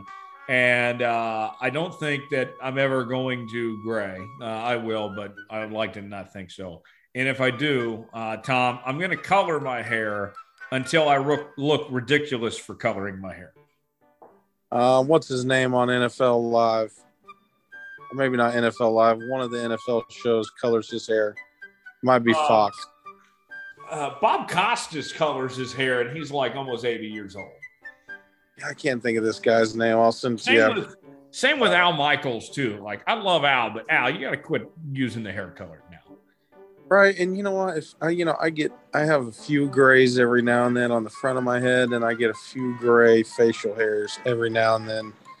And you know what? If I start graying, I'm going to take it gracefully. I don't think I'll go bald. My hairline, I can tell you, is not what it was when I was 16, 17, 18. But my hair's not thin, but I actually have very coarse hair, to be honest with you. So I tell you what, though, Tom, I'd rather have white hair any day than be bald. Yeah, I agree. I would say that's too. And it's nothing against bad being bald. If I ever started to start balding, I would just embrace it and shave it off. I think balding looks a lot worse. You don't want a Terry Bradshaw haircut. Oh, Terry Bradshaw's hair is terrible. You know, he needs to go from Terry Bradshaw terrible to just embrace the baldness and go full Charles Barkley terrible. I'm surprised more people don't do the Bill Self toupee. I would never rock a toupee because by the chance that it falls off in public or something. See, I think Bill's got his sewn onto his head. That thing isn't moving. Yeah, it has to be sewn in, almost like hair extensions. Right. That would almost make it, I mean, because if you look at Bill's son, Tyler, who's a couple of years older than me, he's probably your age, Tom. He's 28, 29, something like that. Tyler's already almost bald. I'm like, there's no way that Bill's hair is not fake, that he's not wearing a toupee. Right. And I know people that are your age, Jones, that I know a couple of guys that are bald already. And their dad was bald, and this is kind of how it is. So I think it should be embraced. Maybe I can't say that because I've never been bald before, but I don't think it's a sexual harassment term. I think that's a load of Yeah, I think that's putting it mildly. Now here's what I wonder though, Tom. We hear all these people all the time that they say that I've always, I treat people with the utmost respect. I've never sexually harassed anybody, and all this. They give their spiel and all that. Are we going to have to stop and second guess now? Oh, wait, I've made fun of bald people now. Now I've actually sexually harassed somebody. Maybe. I mean, thank God that was in the UK and not America yet. Right. I'm sure someone will see that case and get their due. By all means, this guy felt like he was slighted by this company. I mean, at that point, go and get your bag. But, I think even that guy knows it's a crock. It's just kind of a way to get the company to settle and, get out of the legal process maybe quicker, or just to get more money. There's been some great bald people over the years. Maybe our next draft, we need to draft like the best bald guys. Right. And depending on how much money this guy gets, maybe I'd draft this guy. Yeah. Maybe. Or, Yeah. like, I don't know. It's just like, there's so much other, you could have got him for more so a derogatory term in the C word than you could have for saying bald. That's what almost baffles me the most here. Right. Oh, but good. It could have really been any word. So, but I don't know. Right. That's why it's tomfoolery. And there you have it. That will do it for today's show. Big thanks to Notah Begay for joining us on the program, as well as Coach Bo for stopping by, and you, the listener, as well. As always, subscribe to the Jones Report. New episodes out each and every Thursday on Apple, Spotify, and Google Podcasts. Leave us a 5-star review, or don't leave us one at all. We're on social media, facebook.com/Tyler Jones Live, facebook.com/Studio Soapbox, Twitter @Tyler Jones Live, @Thomas_Bridges, @Studio_Soapbox, Instagram, Tyler Jones Live, Insta Thomas, and Jones_Report. You can find us there. And we will see you right back here next week. Thomas and I will be out at the PGA Championship this week, and looking forward to being out there. It is going to be a great time, a special place. We'll have updates on our social media platforms. If you're out there and see us, feel free to say hello, and we'd love to meet you and hang out. And I hope you enjoy our city and have a great time. Go ahead, Tom. If you're out there and you feel generous with your monetary funds, feel free to throw down $18 on an $18 Michelob. Yes, we will. We'll shout you out. Maybe that's what we need to do, Tom. Is we need to shotgun some $18 Michelobs. Be the most expensive shotgun ever. Right, we'd be making history. It'd be great. On that note, we will go. For Thomas Bridges, Brian O'Connor, Notah Begay, our entire crew of Tyler Jones, saying so long. This has been another edition of the Jones Report. We'll see you next week.